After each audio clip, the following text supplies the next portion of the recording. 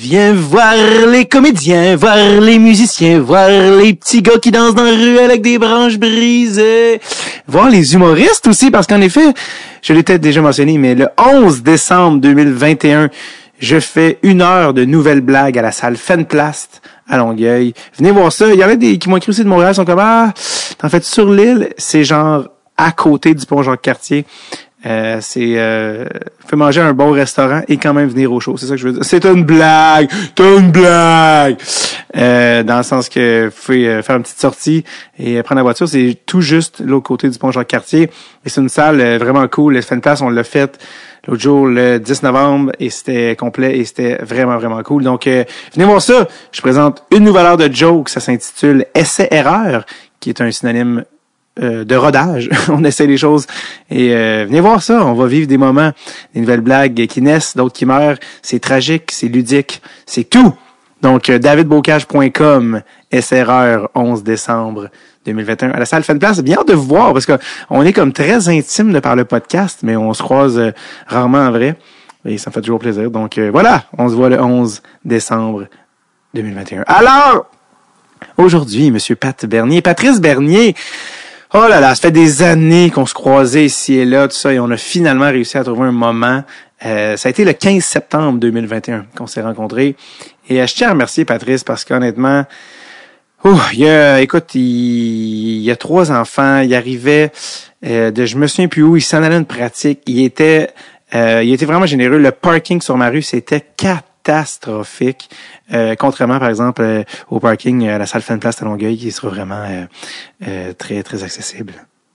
Puis là, il y a des gens qui m'ont écrit, m'ont dit « Ah, t'es-tu un gars de Longueuil? » Zéro. Juste vraiment, je suis un gars de Montréal.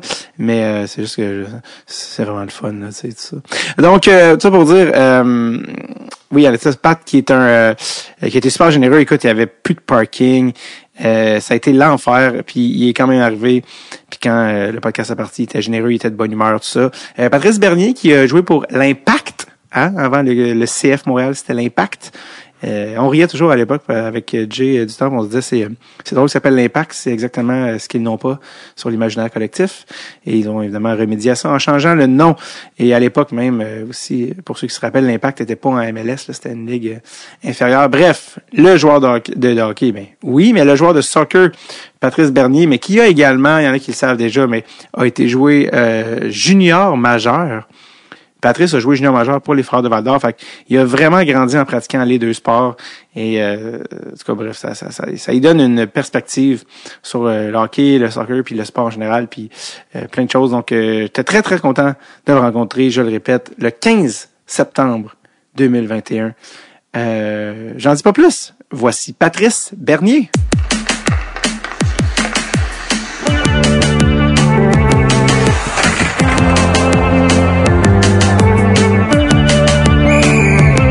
Drette sur le tape avec David Bocage.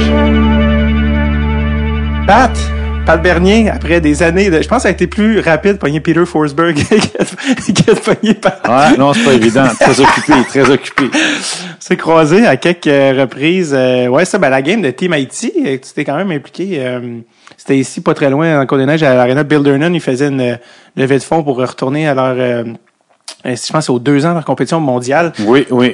T'as-tu suivi un peu leur épopée à Team Haïti Hockey? J'avais suivi la première année qui a été, je pense, personne s'attendait. Ils ont fini par être champions et donc ça a été une superbe histoire. Puis là, moi, on m'a approché pour m'embarquer dedans, d'être dans le CA. Fait que j'ai suivi. Je suis toujours impliqué un peu plus de loin parce que mon temps est précieux. Oui. Mais non, c'est bien de voir, tu sais, parce que voilà, je crois que tout le monde perçoit la communauté haïtienne comme juste fanatique de soccer, mais il y a quand même beaucoup de gars qui jouent au hockey, on le sait, là, par les frères Joseph dans la Ligue nationale et compagnie, Georges Larac, comme vous avez eu et que les frères Joseph sont venus aussi ensemble. Oui. Fait que tu sais, c'est juste pour dire que tu sais voilà, il y a pas mal de joueurs qui sont bons au hockey balle ou au hockey sur glace, donc ça fait partie disons que la communauté haïtienne est vraiment c'est imprégné de la culture québécoise par rapport au hockey, donc et puis qu'il y a pas mal de talents qui sont là, et donc et puis c'est un tournoi qui est superbe, donc j'ai pas eu la chance d'y aller moi-même, des histoires que j'ai pu entendre, c'est bien de partir de rien puis d'avoir une équipe, c'est une sélection haïtienne nationale de hockey-ball. Ils savent-tu en Haïti qu'il y a une équipe de hockey-ball avec des je crois quelques personnes, mais je pense pas que c'est si connu que ça, parce que c'est vraiment quelque chose qui est sorti d'ici, de Montréal. Et je crois qu'ils ont fait des démarches pour justement pouvoir être une sélection haïtienne. Et puis, mais je sais pas si on en parlé. À l'épopée qu'ils ont gagné, je crois que ça a fait vraiment beaucoup de bruit à ce moment-là, mais après ça, tranquillement, il faudrait relancer. Le succès apporte beaucoup d'attention. Mais voilà, on va voir s'ils vont être capables de. Je crois qu'en plus, ça s'en vient par ici, là, le tournoi de hockey-ball. Donc, parce que c'est farfelu, là. Si tu vois, les Haïtiens qui apprennent qu'il y a une équipe de hockey-ball haïtienne sont comme quoi? Oui, parce que le soccer, c'est le sport numéro 1. Donc, on se concentre surtout sur la sélection nationale haïtienne, puis ce qui se fait dans le monde du soccer. Donc, qu'il y a une équipe de hockey-ball, je pense pas que c'est quelque chose qui est régulièrement aux discussions de table en Haïti, mais à l'époque, quand ils ont eu beaucoup de succès, je suis pas mal certain qu'il y en a qui ont entendu un peu ici. Puis là, c'est quoi ça? Cette équipe haïtienne qui est allée en Europe et remporter un tournoi de hockey-ball, parce que, comme je dis, je suis pas certain que le hockey-ball se pratique régulièrement en Haïti. Andy Maillet, je pense qu'il était dans cette équipe-là, ça se peut-tu? Oui, Andy était là dans l'équipe la première année, et là, lui aussi a été très impliqué dans les dernières années, mais c'est bon, c'est quelqu'un qui est pas mal occupé aussi. Donc, mais je crois que de loin, on essaie de toujours aider, parce qu'il y a beaucoup de monde qui a de la volonté, puis ça demande quand même beaucoup de logistique, puis d'essayer de maintenir ça, cet organisme, à ne pas juste être une sélection, c'est quelque chose qui est perpétuel, puis que en plus, beaucoup de jeunes Haïtiens, je pense, peuvent se retrouver à travers cette équipe-là, puis que clairement, il y en a beaucoup qui jouent dans les ligues de hockey-ball qui est un peu partout ici, à travers Montréal et au Québec. Est-ce qu'ils t'ont demandé de jouer dans oui, on m'a demandé de jouer. Georges m'avait approché dans la première année, mais moi, à ce moment-là, j'étais encore joueur, puis j'ai dit, vous, c'est l'été, donc moi, c'est impossible. C'est impossible. Et là, mon horaire me permet pas grand-chose, donc 3 enfants. J'essaie de jouer quand je peux au hockey ou au soccer le soir, quand j'ai le temps, mais... Tu joues encore un peu au hockey?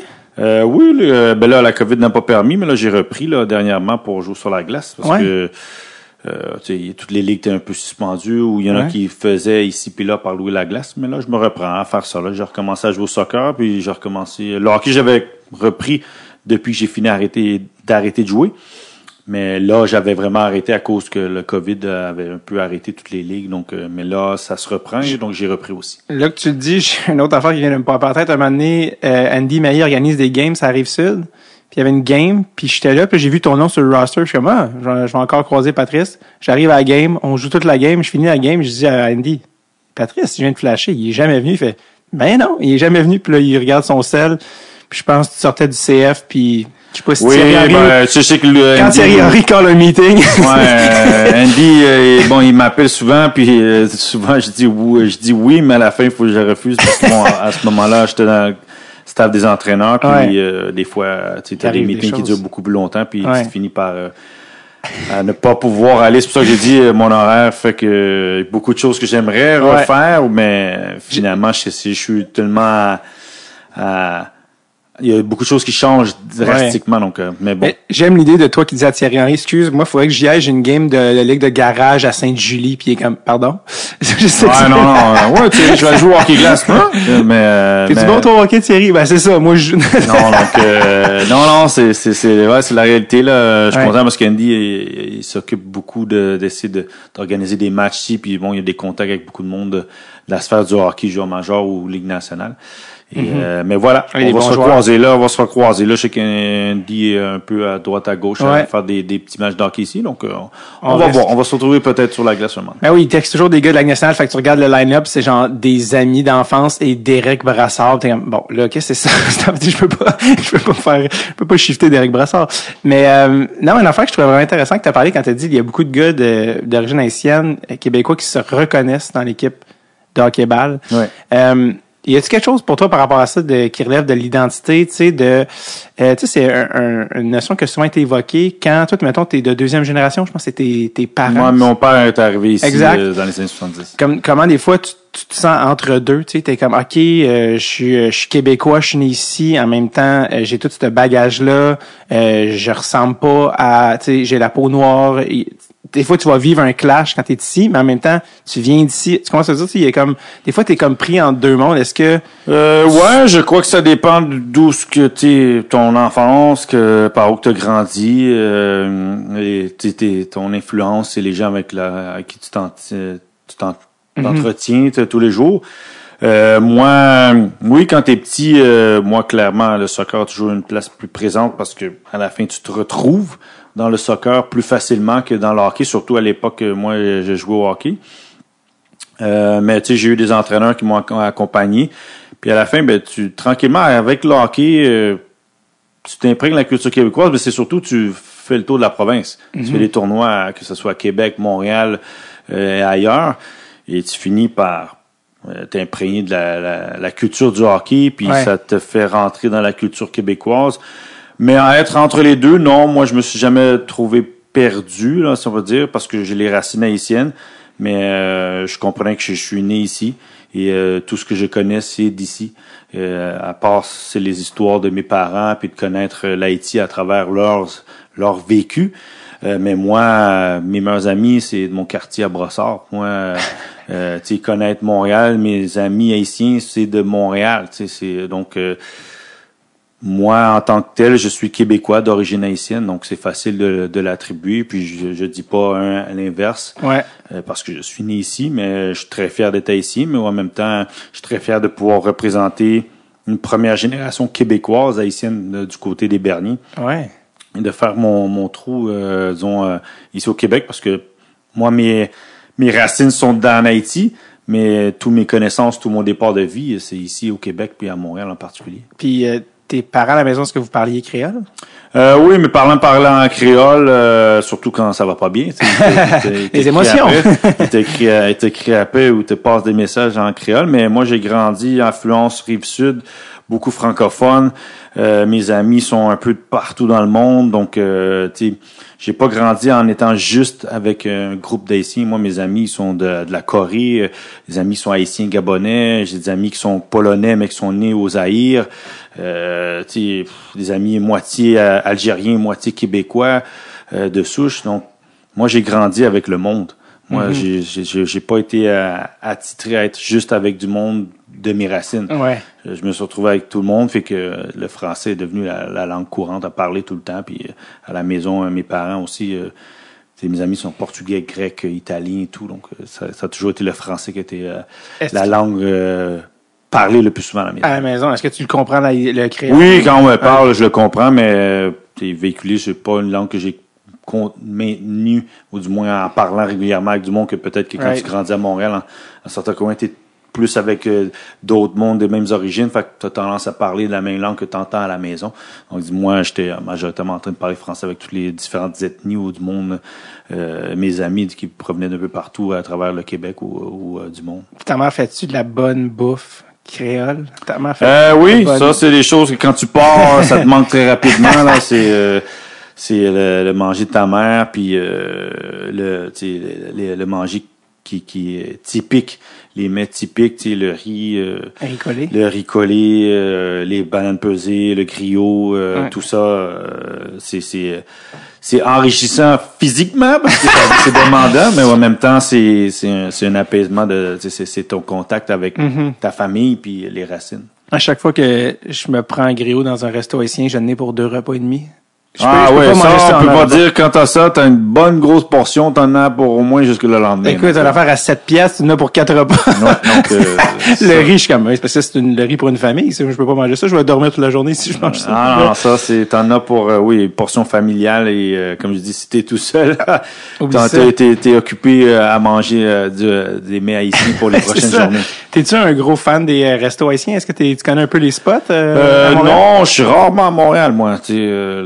Ceux qui me connaissent, oui, quand je joue, mais je suis rarement à Montréal, je suis à la maison, je suis quelqu'un de très casanier, donc là, de plus en plus, la cuisine haïtienne est... ce qui est drôle, c'est que on est là depuis pas mal de temps, mais c'est juste maintenant que la cuisine semble ressortir un peu plus populairement. Est-ce que c'est parce que nous, on le gardait à l'intérieur dans la communauté?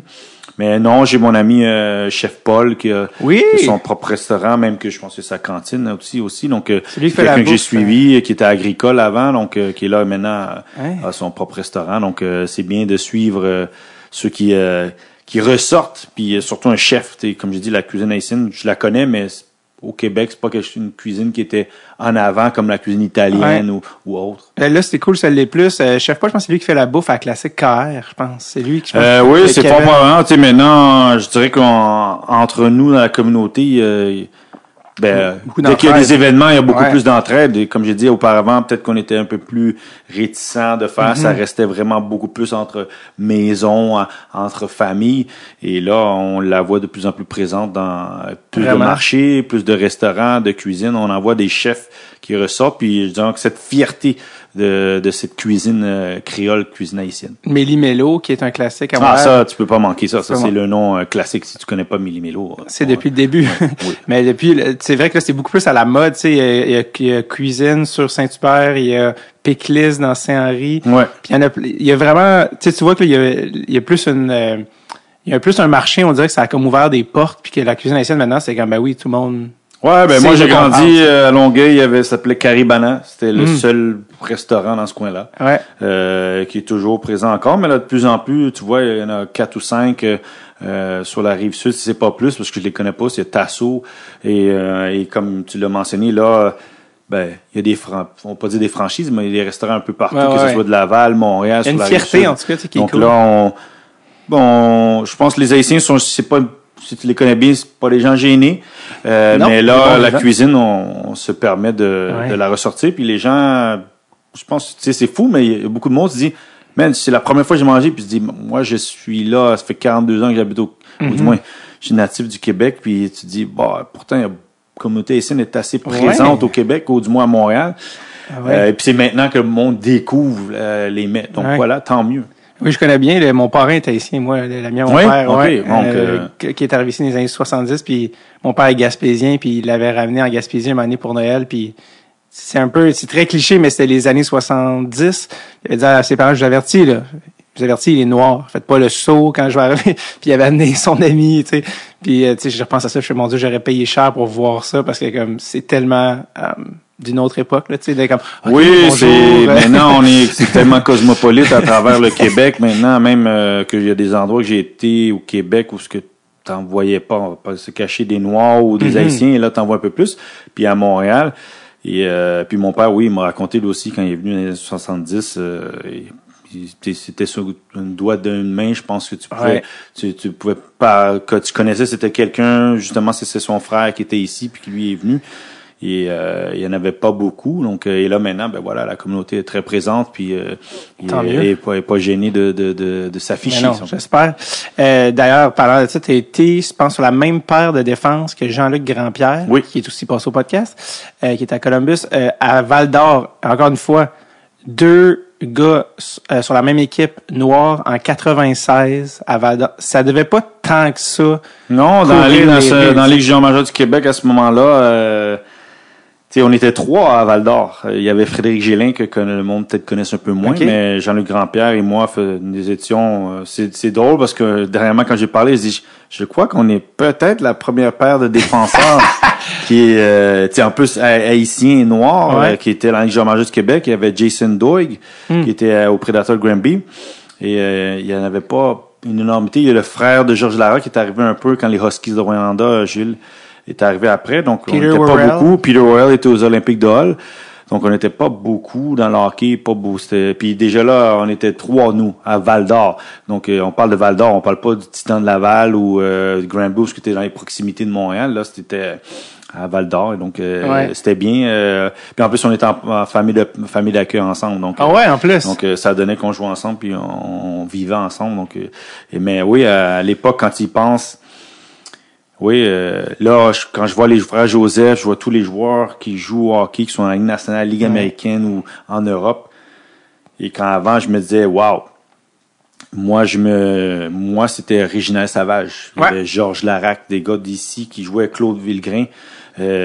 Après ça, t'avais Anson Carter qui était en Ligue nationale et puis même avant ça, on va pas c'est Grant Fuhr, c'était à ce moment-là le seul que tu visiblement puis en plus d'une équipe qui avait du succès qui était que wow, mais tu t'affichais pas à dire le hockey c'était un sport où que les Noirs se dirigeaient vers, c'était beaucoup plus les autres sports et comme j'ai dit le soccer très plus facile se rassembler vers où ce que tu vois des gens comme toi dans ce sport-là. Ben, cette année, les frères, pas les frères, c'était Mathieu Joseph avec Walcott, qui est un autre gars du Québec, puis Smith, c'était la première fois qu'il y avait un starting line-up où c'était 3 Noirs. Ouais. C'était la première fois que ça arrivait, puis on est en 2021. Oui, c'est fou, c'est quand fou. Même encore, c'est beaucoup de temps à travers le nombre de joueurs individuellement qui ont fait des petites traces ici et là. Puis qu'il n'y en a pas eu plus, mais voilà, à la fin, comme j'ai dit, maintenant c'est bien parce que pas qu'on s'affiche, je crois qu'il y a toujours eu des joueurs, mais je vais pas le cacher, le monde du hockey, c'est une fraternité différente des autres sports, je pense. Et c'est purement des sports de pays nordiques. Ouais. Donc tu ne vois pas si tu as été en Suède, tu vas pas voir beaucoup de personnes de couleur en Suède, du moins dans le hockey. Okay. Parce que oui, à Stockholm, tu vas en voir. Parce que tu as joué au soccer. Oui, j'ai joué au soccer en Norvège et en Scandinavie, mais là maintenant, oui, il y en a de plus en plus. Et puis, tu sais, quand moi je vais voir des fois mon neveu jouer, t'en vois de plus en plus des petits jeunes à droite, à gauche. Donc, mais c'était chose pas commune dans le temps. Moi, quand j'étais dans mon équipe, j'étais tout seul.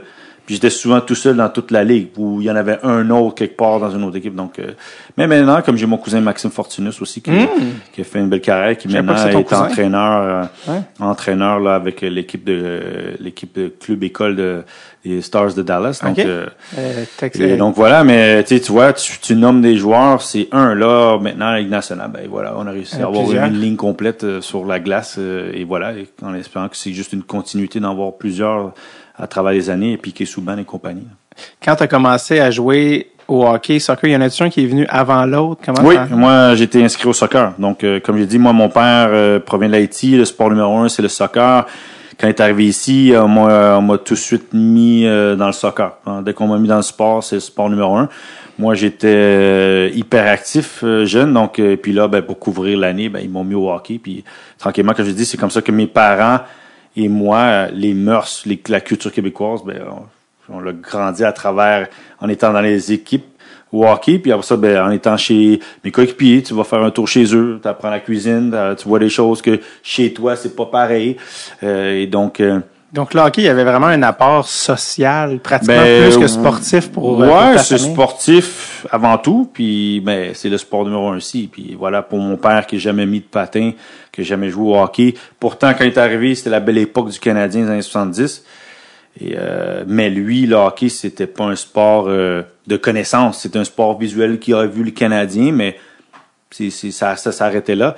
Et après ça, il m'a inscrit dans le hockey, puis le hockey est devenu un peu rentrer dans les mœurs québécoises, à connaître mes coéquipiers, mes amis québécois, puis commencer chez eux, par rapport à moi grandir, où tu t'as les racines haïtiennes, fait que t'as plus des choses qui sont pas communes pour la personne, on va pas dire normale, mais la personne à l'époque au Québec. Là. Fait que c'était vraiment, il y avait un aspect vecteur d'intégration qui était vraiment fort au hockey. Là. Oui, parce que quand t'es dedans, t'es tout seul, il y a que des Québécois, donc ou Québécois de souche, Québécois anglophones, et donc ça devient où ce que tu suis ce qui se passe dans ton regroupement, puis comme je le répète, t'es avec des amis que tu fais, puis c'est là, tu vas dormir chez un, tu vas chez l'autre, tu vas dans des tournois, tu vas dans des camps de hockey, des camps d'école, et c'est comme ça que tu peux pas dire que tu t'intègres, mais tu découvres d'autres facettes de la culture québécoise que peut-être en étant moi avec mes amis qui proviennent du monde, j'aurais peut-être pas découvert aussi rapidement. Ouais. Est-ce que je te disais par rapport à ça? Oui, comment tu vivais ça, toi? Ton souvenir à cet âge-là, tu t'as quoi, 5, 6, 7 ans, puis tu commences à jouer au hockey, puis tu vois bien. Est-ce que tu réalises que tu es le seul? Je pense à 5-6 ans, les enfants, ils perçoivent pas, là. Ils voient peut-être qu'ils sont différents, mais c'est pas quelque chose qu'ils perçoivent. Ils sont jeunes. Quand tu as cet âge-là, tu joues, puis tu te concentres sur jouer. T'es un enfant, tu veux jouer, puis tu vois que tu as des enfants qui jouent avec toi. Je pense que tu as la perception que tu es différent des autres. Peut-être tu le vois, mais c'est pas quelque chose que tu prends c'est jusqu'à temps qu'on te le remarque. Puis oui, moi, au hockey, au fur et à mesure que tu avances, puis tu joues, puis clairement, il n'y en a pas beaucoup comme toi, il y en a très peu, puis il y en a qui font des commentaires. Et donc, puis là, c'est là que tu réalises pourquoi on fait des commentaires, parce que je joue au hockey comme les autres. Donc, c'est quoi les commentaires? Les commentaires, c'est sur ta couleur de peau, c'est, tu sais, à l'époque, c'est sûr, tu joues dans les patinoires, t'entends le mot nègre, régulièrement, ou tu sais, t'as pas ta place là, tu sais, donc mais quand t'as 7, 8, 9, 10, je dirais plus 9, 10 ans, quand tu commences à être dans le compétitif, puis tu te promènes un peu plus dans les arénas et les tournois, et tu vois, il y a pas beaucoup de monde comme toi, mais il y a des commentaires, et il y a des gens qui ont jamais vu les Noirs, ils les reçoivent par rapport à, justement, à affronter une équipe, et qui peut-être ont une ignorance, et c'est là, et c'est à ce moment-là que moi, je réalise, on me fait comprendre que on m'accepte pas. Ou du moins, ces gens-là m'acceptent pas. Parce que moi, c'est sûr, dans mon équipe de hockey, on m'accepte, mais on n'accepte pas que je suis juste là comme les autres à jouer mon sport. Que non, à cause que je suis différent, on se concentre sur ma couleur de peau et non pas sur ce que je suis capable de faire comme les autres sur la patinoire, donc c'est de jouer au hockey. Puis comment tu recevais ça, tu sais, à cet âge-là? Oh, OK, Ouais, non, à 10 ans, facilement, moi, ça m'a perturbé, parce que comme j'ai dit, au soccer, même si j'habitais sur la Rive-Sud, on n'était pas beaucoup de personnes de couleur, même si j'avais des amis, mais tu sais, je percevais d'autres mondes de couleur à travers jouer à Montréal, tandis qu'au hockey, oui, ça m'a marqué. Ça m'a marqué d'incompréhension, de pas comprendre pourquoi on met vraiment l'accent sur ces mots, puis des mots blessants. Puis c'est chanceux que moi j'ai eu un entraîneur qui était moitié noir, moitié blanc, John Green, et qui m'a accompagné là-dedans, qui m'a guidé, et qui a même un peu permis à mes autres coéquipiers de venir à ma défense. Parce que souvent, quand tu es à cet âge-là, tu comprends pas qu'est-ce qui arrive. Quand on t'attaque, tu contre-attaques. Tu as une agressivité qui revient parce que des joueurs sur la glace vont faire des commentaires. Pourquoi? Parce que des parents font des commentaires, on se sent permis de le faire. Et j'ai beaucoup d'amis qu'eux autres ont eu de la difficulté parce que c'était souvent une bande de punitions, ils deviennent agressifs, puis on leur dit tous, laisse-le faire. Moi, je suis chanceux, j'ai été dans un groupe de hockey où le coach avait un peu permis aux autres joueurs de venir à ma défense, où je me sentais pas tout seul. Je me sentais pas que c'est moi qui se bat contre tout le monde. Que là, je suis dans une unité, puis dans un cocon qui me permet de rester, de me sentir confiant puis d'être protégé. Et ça m'a permis de passer à travers, parce que peut-être que j'aurais arrêté au hockey comme majorité des joueurs que je connais de mon âge, qui sont d'origine haïtienne ou noire, qui ont arrêté quelque part à l'adolescence parce que ça devenait simplement une bataille match après match, toi contre d'autres, et puis tout ce qu'on disait, c'est comme laisse-les faire, ou c'est toi qu'on percevait comme l'agresseur. On te percevait comme quelqu'un d'agressif. Et moi, je suis chanceux, j'ai eu du monde qui m'ont accompagné, qui m'ont permis de juste concentrer sur mon sport et puis de m'épanouir à travers le sport. Puis tes parents, qu'est-ce qu'ils pensaient de ça, tu sais? Ah, mon père, même jusqu'à junior majeur, tu sais, là, on n'y est pas là, mais moi, mes sœurs, quand je jouais dans les arénas, parce que plus jeune, mes sœurs avaient d'autres sports, mais quand je suis arrivé au junior majeur, toute la famille vient te voir, puis tu vois les insultes, même que des chums de mes sœurs s'enguirlandaient avec des gens dans les estrades parce que on t'attaque personnellement sur la glace, on fait des commentaires gratuitement. Maintenant, c'est plus difficile de le faire. Et donc, comme je dis, jusqu'à junior majeur, ça c'est produit. Là. C'est pas comme si ça a disparu. C'est juste que j'ai appris à bien le gérer. Et puis, tant mieux, j'ai mon coach John Green, mais mes parents et tout, ce sont des choses qu'ils ont comme mis une carapace, mis une muraille de pas être contre-attaqué. Parce qu'à la fin, souvent, je sais qu'il y a eu des moments où on dit, bon, voilà, on te catégorise, on te dit, soit t'es un singe, soit t'es les mots qu'on peut utiliser, bomboula. Puis quand tu contre-attaques, justement, les gens, ils disent, voilà, vous êtes vraiment ce qu'on dit de vous. Parce que toi, tu veux juste te défendre, mais finalement, tu fais juste rentrer dans le jeu. Et à la fin, c'était laisser mes performances parler pour elle-même, puis justement, à un certain degré, c'est ça ce que ça fait. Est-ce que tes parents se sont déjà sentis pas en sécurité dans une aréna, tu sais, comme les... Non, je crois pas. Mes parents, jusqu'à ce jour, il y a beaucoup d'amitié avec d'autres parents qu'on a eu. Comme j'ai dit, le hockey, c'est comme le soccer, comme tout autre sport, c'est un véhicule de socialisation pour moi. Et mes parents ont justement, dernièrement, je recroise certains des joueurs que j'ai joué avec plus jeunes, puis quand tu recroises les parents, sont comme... C'était une belle époque parce qu'eux autres ils ont trouvé qu'il y a une amitié, il y avait à l'hôtel, aller aux tournois, apprendre à se connaître, envoyer les enfants dormir chez un et l'autre. Et c'est comme ça que tu brises les barrières, tu apprends à connaître les autres. Et moi, mes parents, non, pas à ce que je sache, c'est pas une question que j'ai posée à mon père, mais j'ai jamais eu le pressentiment que mes parents se sont sentis pas acceptés, ou du moins menacés, puis que c'est genre la porte, si tu la franchis, fais attention. Donc ça, non, à aucun moment j'ai senti ça. Me venait en tête, plus tu parlais de l'incident de Jonathan Diaby, tu sais, où tu vois du monde faire pousser les estrades, là, wow, là, tu sais, là, puis ça, c'était il y a moins longtemps que toi tu jouais, tu sais, toi tu jouais dans les années. Oui, il y a pas très longtemps, ça, c'est arrivé, là, puis c'est fou, c'est de dire que ça produit encore. Pourtant, il y en a beaucoup plus de jeunes joueurs noirs qui sont dans les différentes ligues de hockey qui jouent à travers le Québec, à travers le Canada et même en Amérique du Nord. Puis, y a-t-il un moment où tu t'es dit, je veux peut-être plus jouer au hockey?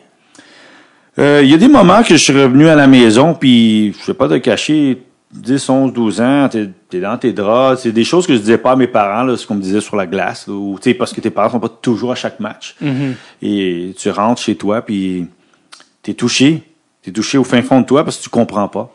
Puis des fois, tu te dis, pourquoi je continuerais? Parce que on dirait que ça continue.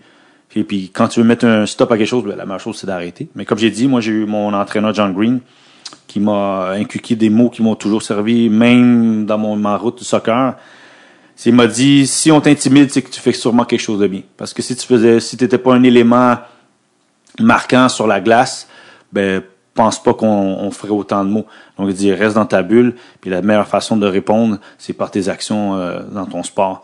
Puis à la fin, il y a toujours le dicton qu'on dit au hockey, il dit look at the scoreboard. Regarde-le, puis voilà. Puis moi, c'était la meilleure façon de riposter, c'était par mes performances sur la glace. Puis toi, t'étais défenseur? Ouais, défenseur offensif. Offensif, ouais, mais justement, pendant tes performances à la glace, tu étais un bon joueur de hockey, là. Rapidement, t'as été pris sur l'équipe de la Rive-Sud, là, qui s'appelait moi, dans le temps, maintenant tout a changé, mais quand tu voulais représenter, il y avait Longueuil, il y avait Saint-Hubert, et quand tu jouais Brossard, La Prairie, Candiac, Ville-le-Moine, Greenfield Park, c'était le Champlain du Richelieu. C'était ça le nom. Donc c'est ça qui représentait un peu un regroupement de 3, 4, 5 villes, même si Brossard était la plus grosse ville là-dedans. Et puis là-dedans, là tu rentrais dans le Pee-Wee 2A, Pee-Wee 2B, puis tu faisais les tournois, les saisons régionales, puis après ça, les tournois. Puis je vais toujours me rappeler que j'ai eu la chance d'aller au tournoi Pee-Wee de Québec. Ben oui, j'ai vu ça. Donc ça c'est spécial parce que tu vas jouer au Colisée à ce moment-là. Autant que le Centre Bell ou le Forum était magique, pour un jeune joueur d'aller au Colisée où ce que les Nordiques jouaient, c'était extraordinaire. Là. Puis en plus, le tournoi Pee-Wee, ce qui est vraiment pratique, c'était ta petite carte d'hockey qui est affichée à toi, tu sais. Fait que tu te sens comme les cartes Panini, puis Chichi, puis tout ça, et Pichi. Pichi. Panini. Et donc non, fait que j'ai la chance de graviter grâce au champion de Richelieu, monter les Pee-Wee 2A jusqu'à Bantam, puis après ça, j'ai eu la chance d'aller au Midget 3 au cantonnier de Magog, et puis après ça, aller à la Ligue junior majeure du Québec avec les Foreurs de Val-d'Or et les Faucons de Sherbrooke.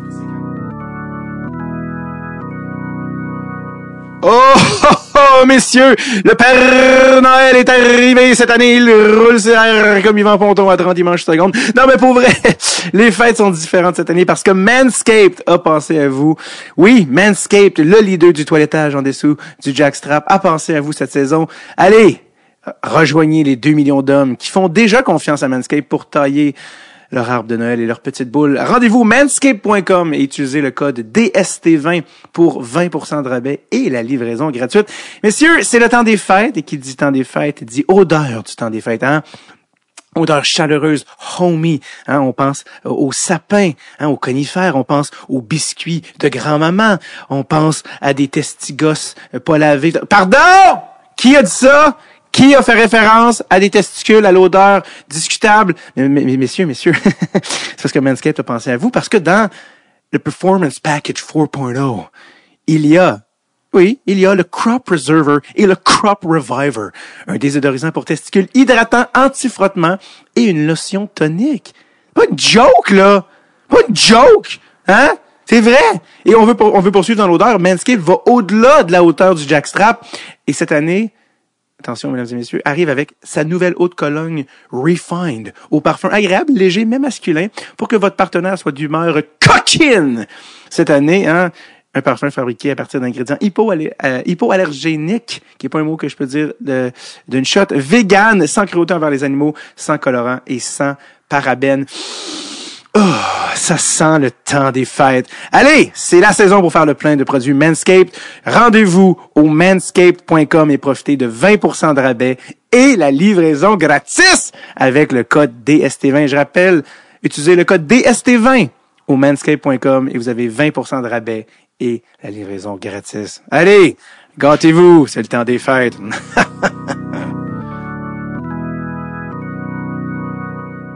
C'est quand que t'as flashé que t'avais peut-être une chance de jouer junior majeur? Franchement, tu sais, contrairement à ma famille, c'est peut-être québécoise souche, où ce que le hockey est présent, puis tout le monde sait exactement la sphère, ben il faut jouer là. Si t'es pas là, tu monteras pas là. Moi, le midget 3, c'est arrivé parce qu'on en a parlé. C'est pas comme si c'était un idéal de faut que j'aille aller midget 3. Moi, j'étais en Bantam 2A, j'étais en première année. Puis c'est tranquillement, comme je dis, John Green, qui était plus mon coach à ce moment-là, qui m'a enseigné à mes parents, ben, tu sais, Patrice, il y a une chance, là, d'aller midget 3, parce que c'était les riverains du Richelieu à ce moment-là. Puis c'est lui qui, un peu, nous gardait au courant de, Patrice est sur les listes, il est très haut placé, il risque de faire, tu sais, la sélection de la région au midget 3, puis là, ça s'est pas produit. Puis à travers, justement, un contact, ben, c'est une porte s'est ouverte au Cantonnier de Magog. Quand j'ai joué ma saison midget 3, moi, j'ai juste remarqué que tout le monde allait voir des listes. Parce que les listes de repêchage sortaient assez tôt. À chaque 2-3 mois, tu as comme une liste. Puis j'ai joué avec Steve Castonguay puis Samuel Saint-Pierre qui étaient perçus comme dans le top 5. Okay. Il y avait Éric Chouinard. Et c'est quand tu vois tout le monde qui regarde les listes, puis là, ils disent « Hey, Patrice, t'es en deuxième ronde. » Deuxième ronde. Là, il dit « Oui, les listes junior majeur. » Puis là, c'est là que j'ai commencé à porter attention que « Ah, OK, là, ils nous affichent. Là, on est placé. Puis au courant de l'année, là, j'étais deuxième, troisième ronde. Puis, mais moi, je portais pas attention à ça. Puis comme j'ai dit, moi, je viens de famille haïtienne, puis le soccer était omniprésent. Le hockey, cette structure-là, c'est pas comme si je rentrais chez moi, puis on en parle, puis wow, il faut être ici, quelle équipe est venue nous voir, il y a qui sont les recruteurs. Moi, c'est venu pardon, comme je dis, je savais même pas où est-ce que j'allais être repêché quand je suis allé au draft. J'ai pas regardé pour voir où est-ce que finalement, à la fin, j'étais classé. Ouais. Je savais juste que dans la saison, j'étais dans 2 et 3e. Je finis en 7e ronde, puis c'est en faisant mon livre que j'ai appris pourquoi. J'ai été repêché beaucoup plus tard. Et pourquoi? Mais parce que je joue au soccer, puis tout le monde ne savait pas si j'allais pas venir au camp. Et que c'est qui te l'adon, c'était que Patrice est bon, puis justement, je me rappelle quand on m'a repêché au Forêt de Val-d'Or, c'est qu'on m'a dit, on ne pensait pas que tu allais toujours là parce qu'on avait d'autres choix. Et vu qu'on a vu que tu étais encore là, on a fait un échange, on t'a repêché, mais nous, on croyait que tu allais partir plus tôt, mais on avait déjà d'autres choix qu'on voulait faire à ce moment-là. Et puis, tranquillement, la question, c'était est-ce que Patrice va venir au camp? Puis, jusqu'au moment que je suis parti au camp, je savais pas si j'allais aller au camp. Donc, le facteur, c'est que j'ai appris dernièrement en faisant le documentaire qui était à RDS dernièrement que justement John Green disait ben oui, beaucoup de monde, c'était la question, ben Patrice joue au soccer, il va à l'équipe canadienne. Est-ce qu'il est concentré à venir? Est-ce qu'on va pas perdre un choix sur quelqu'un qui viendra peut-être pas? Puis c'était toute une journée, la journée du repêchage junior majeur, parce que t'avais beaucoup de choses cette journée-là. Oui, parce que entre-temps que je jongle dans le monde du hockey, je suis dans le monde du soccer, puis le monde du soccer, ça va quand même assez bien. Et j'avais eu une bourse d'études pour aller à l'université américaine. C'était à quelle université? L'université de Syracuse. Syracuse, et là, pour y aller, il fallait que je fasse l'examen, les SATs, comme on dit, le SAT. Et là, ça a donné que le test se faisait certaines journées spécifiques, et c'était un samedi matin, à 9h du matin. Et le repêchage était à Victoriaville à 1h l'après-midi. Sauf que moi, si je veux pas manquer l'occasion de faire le CT, faut que je vais à l'université de McGill, je passe l'examen, j'y vais rapidement pour faire l'examen, je finis vers midi quelque. Puis Victoriaville, si vous savez, c'est pas à côté de Montréal à Victoriaville. 2 heures, ouais. Et donc mon père, il pèse sur le gaz pour que j'arrive au repêchage à temps, ne sachant pas en plus où est-ce que je vais me faire repêcher. Là. Ouais. Et donc cette journée-là, je fais 3 heures de CTs pour après ça partir à Victoriaville, me préparer pour repêchage, puis en même temps, bon, c'est tout ce repêchage, c'est mettre ton sou, ta cravate, bien t'habiller, être dans les estrades, attendre ton nom. Et puis là, voilà. Qu'est-ce que tu as dit à ta sœur dans les estrades au repêchage junior majeur? Parce que ce moment-là, tu sais, comme j'ai dit, moi, je viens d'une famille haïtienne. Donc, tu sais, le hockey, j'ai pas grandi à suivre la Ligue junior majeure du Québec, là. Je regardais pas les équipes, je connaissais les noms, mais je regardais pas à la télé, puis j'étais pas alentour de monde qui disait j'ai un ami ici ou un cousin qui joue là, on s'en va voir tel match. Tu sais, je pense dans le temps il y a les Chevaliers de Verdun, c'est des matchs que j'allais voir de même, mais je suivais pas vraiment le parcours. Donc ma sœur, elle me pose la question, tu es l'endroit où tu veux pas aller jouer, tu sais, parce qu'il y a tout là, tu sais, on réalise tous les noms des équipes qu'il y a dans la ligue. Et je lui dis, à ce moment-là, il y a 2 places que je veux pas aller. Je dis Val-d'Or et Halifax qui venait justement de rentrer il y a pas très longtemps dans la Ligue junior majeure du Québec. Et Ladon, tu sais, on dit 5 minutes. Je peux pas savoir si c'est 5 minutes, mais ça a perçu comme 5 minutes plus tard. Il y a au micro, on mentionne qu'il y a un échange qui se fait entre les Foreurs de Val-d'Or et les Cataractes de Shawinigan. Et puis, mon nom sort. Patrice Bernier. Et choix aussi en 7e ronde des Foreurs de Val-d'Or. Et sur le moment, je suis assis, puis je porte pas trop attention. Puis c'est mon père qui dit « Hey, on t'a mentionné. » Puis, bon, ceux qui me connaissent, je suis pas la personne la plus expressive ou qui va sortir des gonds puis dire « Wow, quel moment! » Moi, j'étais assis, puis mon père a dit « Faut que tu te lèves, faut que tu y ailles. » J'étais pas trop, je pense, à ce moment-là, comme conscient, comme attends, vraiment, c'est Val-d'Or qui m'a repêché. C'est du déni. Et puis je suis descendu en bas, puis voilà, je croise Richard Martel et tout le monde qui est du consortium de Val-d'Or. Puis c'est comme je t'ai dit, je répète, et on s'est comme dit, on savait pas que on a vu que tu étais encore sur la liste, donc on s'est précipité à faire un échange. Et on t'a pris et voilà, on me présente à différents joueurs qui sont repêchés à ce moment-là. Francis Lessard repêché, Jonathan Gagnon, Jonathan Fauteux, qui sont dans la liste qui ont été repêchés bien avant moi. Et donc, et je suis là. Et tu sais, puis moi, je suis pas quelqu'un qui... Tu vois très rapidement dans ma face si je suis content ou pas content. Donc, les gens, je crois qu'ils voient comme je suis repêché, mais je suis pas comme peut-être un autre petit jeune Québécois qui est comme « Wow, j'ai été repêché en Ligue junior majeure du Québec. » C'est un grand moment. Tu rencontres tout le temps tout le monde. Puis il y a souvent déjà, je pense Steve Bégin était déjà là, où ce que tu croises les anciens qui sont là pour dire voilà, bienvenue dans l'organisation des Foreurs de Val-d'Or. Et voilà. Et on me dit voilà, on va se voir l'été. Puis moi, je suis comme oui, ok, peut-être. Dans ma tête, peut-être, mais je suis pas certain à ce moment-là. Et voilà, c'était mon été en 1997 d'être repêché, ou même pas, c'est 1996. Donc, 96. Alors, on va venir au Foreurs, mais juste avant, tu sais, t'as quand même jonglé toute ta jeunesse entre le soccer puis le hockey. Comment ça se passait, ça, ton année? Tu sais, je veux dire, t'as quand même fait les sélections canadiennes, là, tu sais, moins 17, 18. Oui, non, c'est pas évident, parce que je sais que beaucoup de monde me pose cette question. Comment t'as fait? Parce que maintenant, je dis, on est dans une autre époque. Ouais. Là, maintenant, le hockey se joue 10, 11, 12 mois dans l'année, parce qu'avant, tu coupais l'été, là, le monde, il arrêtait après les tournois d'été, les tournois 3A. Tu jouais pas au hockey au mois de juillet, là, le monde, ils sont sur la glace à longueur d'année. Puis au soccer, les complexes sportifs aussi sont de plus en plus présents. Et tu peux t'entraîner 10-11 mois dans l'année, maintenant dehors, à l'intérieur. Mais non, moi, c'était 365 jours de sport. Et quand le soccer, c'était la période printemps à l'été, mais quand août, septembre arrivait, moi, je délaissais le soccer. Je continuais à le faire 1 fois ou 2 par semaine, mais c'était constamment pour le hockey. Okay. Je faisais du hockey de septembre jusqu'à mars, avril. Où ce que là, le soccer reprenait le foot. Puis entre-temps, quand j'étais dans les équipes du Québec, oui, j'allais les fins de semaine dans les camps ou les entraînements. Puis je skippais des fois, ça a donné que oui, il y a eu plusieurs moments où ce que le matin, c'était samedi matin, il y a un tournoi de hockey à telle ville, on va à Saint-Hyacinthe, puis que l'après-midi, je dois aller jouer un tournoi de soccer à Granby. Et entre-temps, jonglé là-dedans, puis moi, quelle chance, parce que mes parents, c'est eux autres qui me transportaient. Donc, là, je parle de moi, mais ma sœur joue au soccer. Ma sœur la plus jeune joue au soccer et joue au hockey.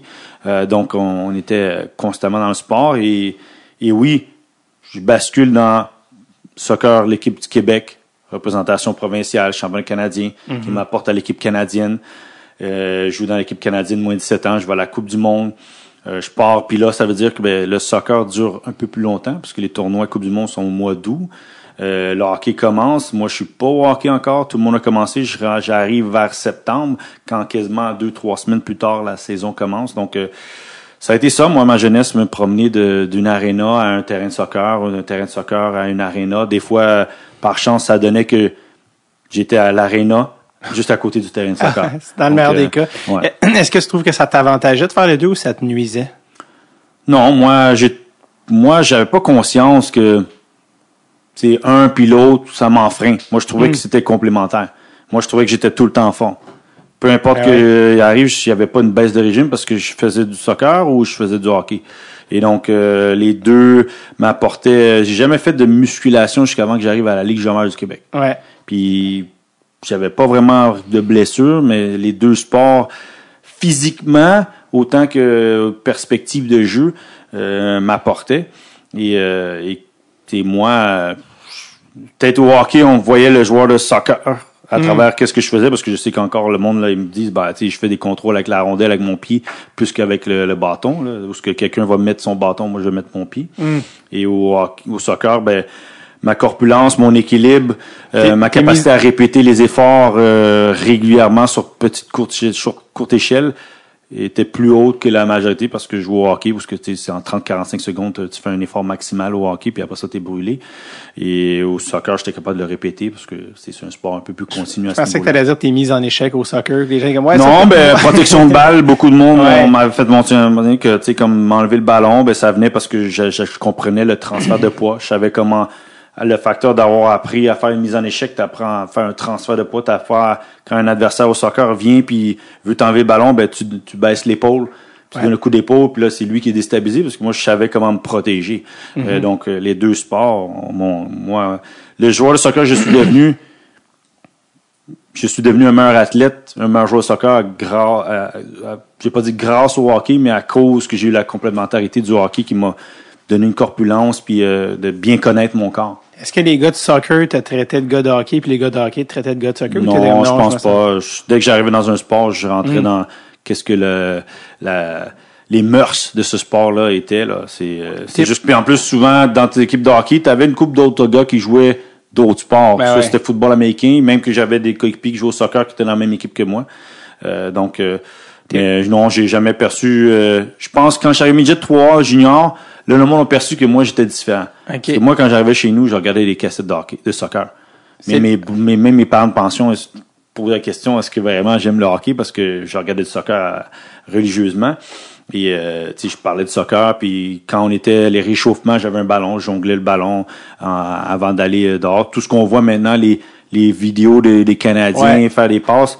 Moi, je faisais ça dans le couloir moi-même. Là, tout seul? Il n'y avait pas d'autres gars? Oui, les murs. Il y en a un ou deux qui ont déjà fait un peu de soccer, qui viennent se mêler à toi, mais j'étais souvent seul à jouer sur le ballon au mur, puis d'aller jouer, puis de me promener à jouer au soccer. Donc, mais au soccer, je pense pas que j'étais perçu comme le gars de hockey, parce que il y avait pas beaucoup de monde de soccer qui était au hockey. Il y avait une couple de personnes au hockey qui gravitaient dans le monde du soccer. Est-ce que tes parents t'ont déjà dit, là, les arénas, les soccer, les 3 enfants, il faut que tu choisisses, Patrice, choisis. Non, j'ai jamais eu un moment où ce que mon père ou ma mère m'ont dit, faut que tu fasses un choix. C'est juste quand il y avait un choix à faire, parce que 2 matchs, match de soccer, match de hockey, ça dépendait de la période de l'année. Si j'étais au hockey, on va...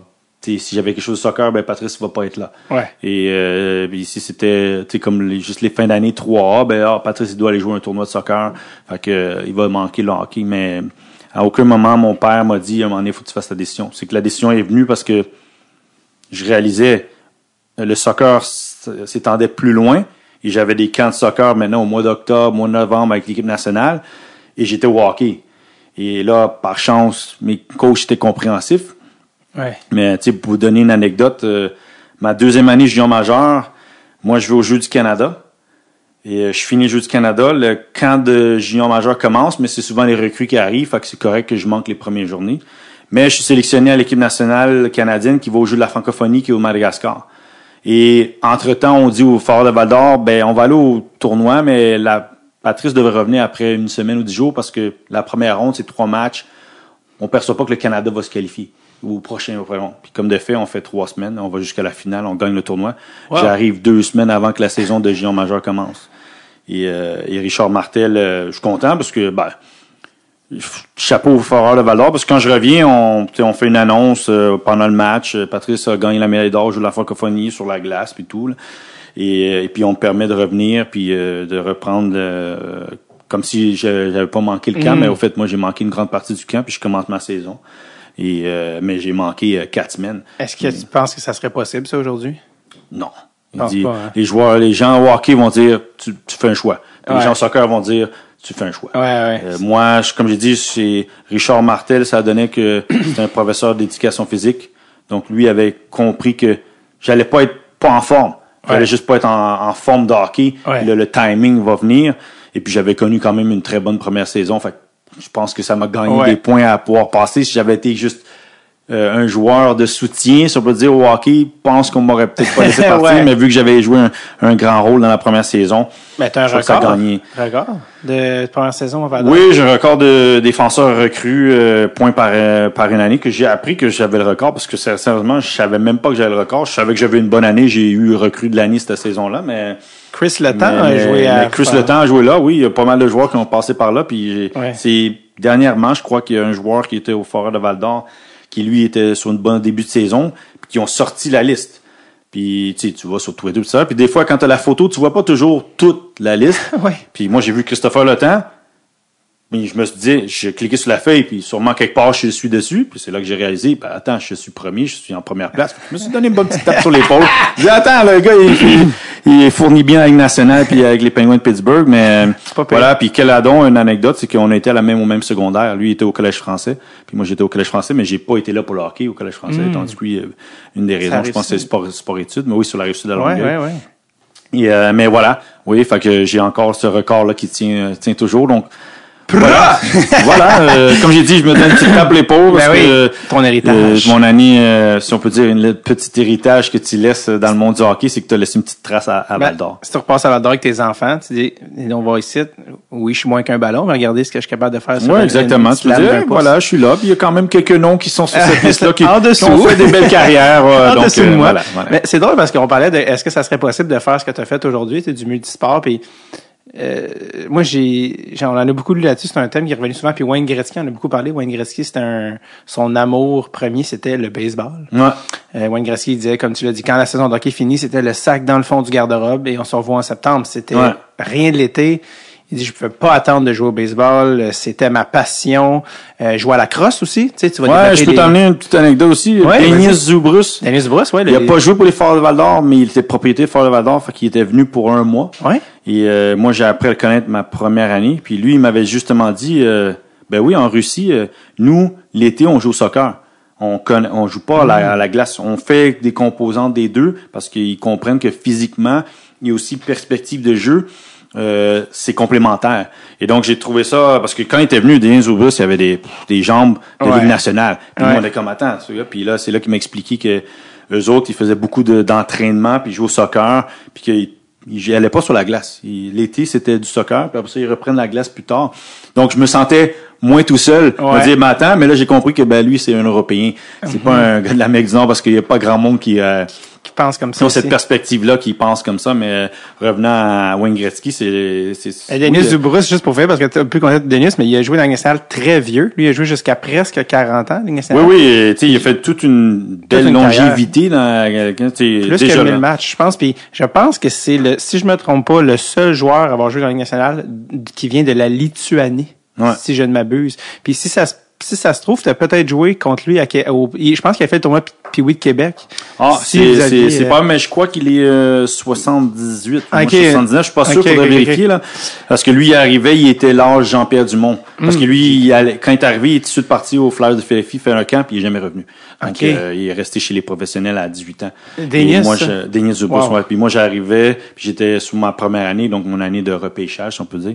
Et lui, Wow. il était déjà avec les Jean-Pierre Dumont, Steve Bégin, qui était déjà repêché dans la Ligue nationale à ce moment-là. Tout un athlète. Il a joué à Montréal pour les plus vieux, Denis Dubrusse, Oui. sur une ligne avec Sergei Zoltok et Oleg Petrov. Très niché, mais je Ouais. tiens à dire. Oleg Petrov qui habite encore à Montréal. Anyway, pour revenir au multisport, Wayne Gretzky, je sais qu'il disait, hey, moi je jouais à crosse, je jouais au baseball, je développais telle habileté. Puis comme tu dis, c'est drôle parce qu'aujourd'hui c'est mal vu ça, mais ça a été prouvé par toutes les recherches que ça limite les blessures, que ça permet de développer d'autres skills.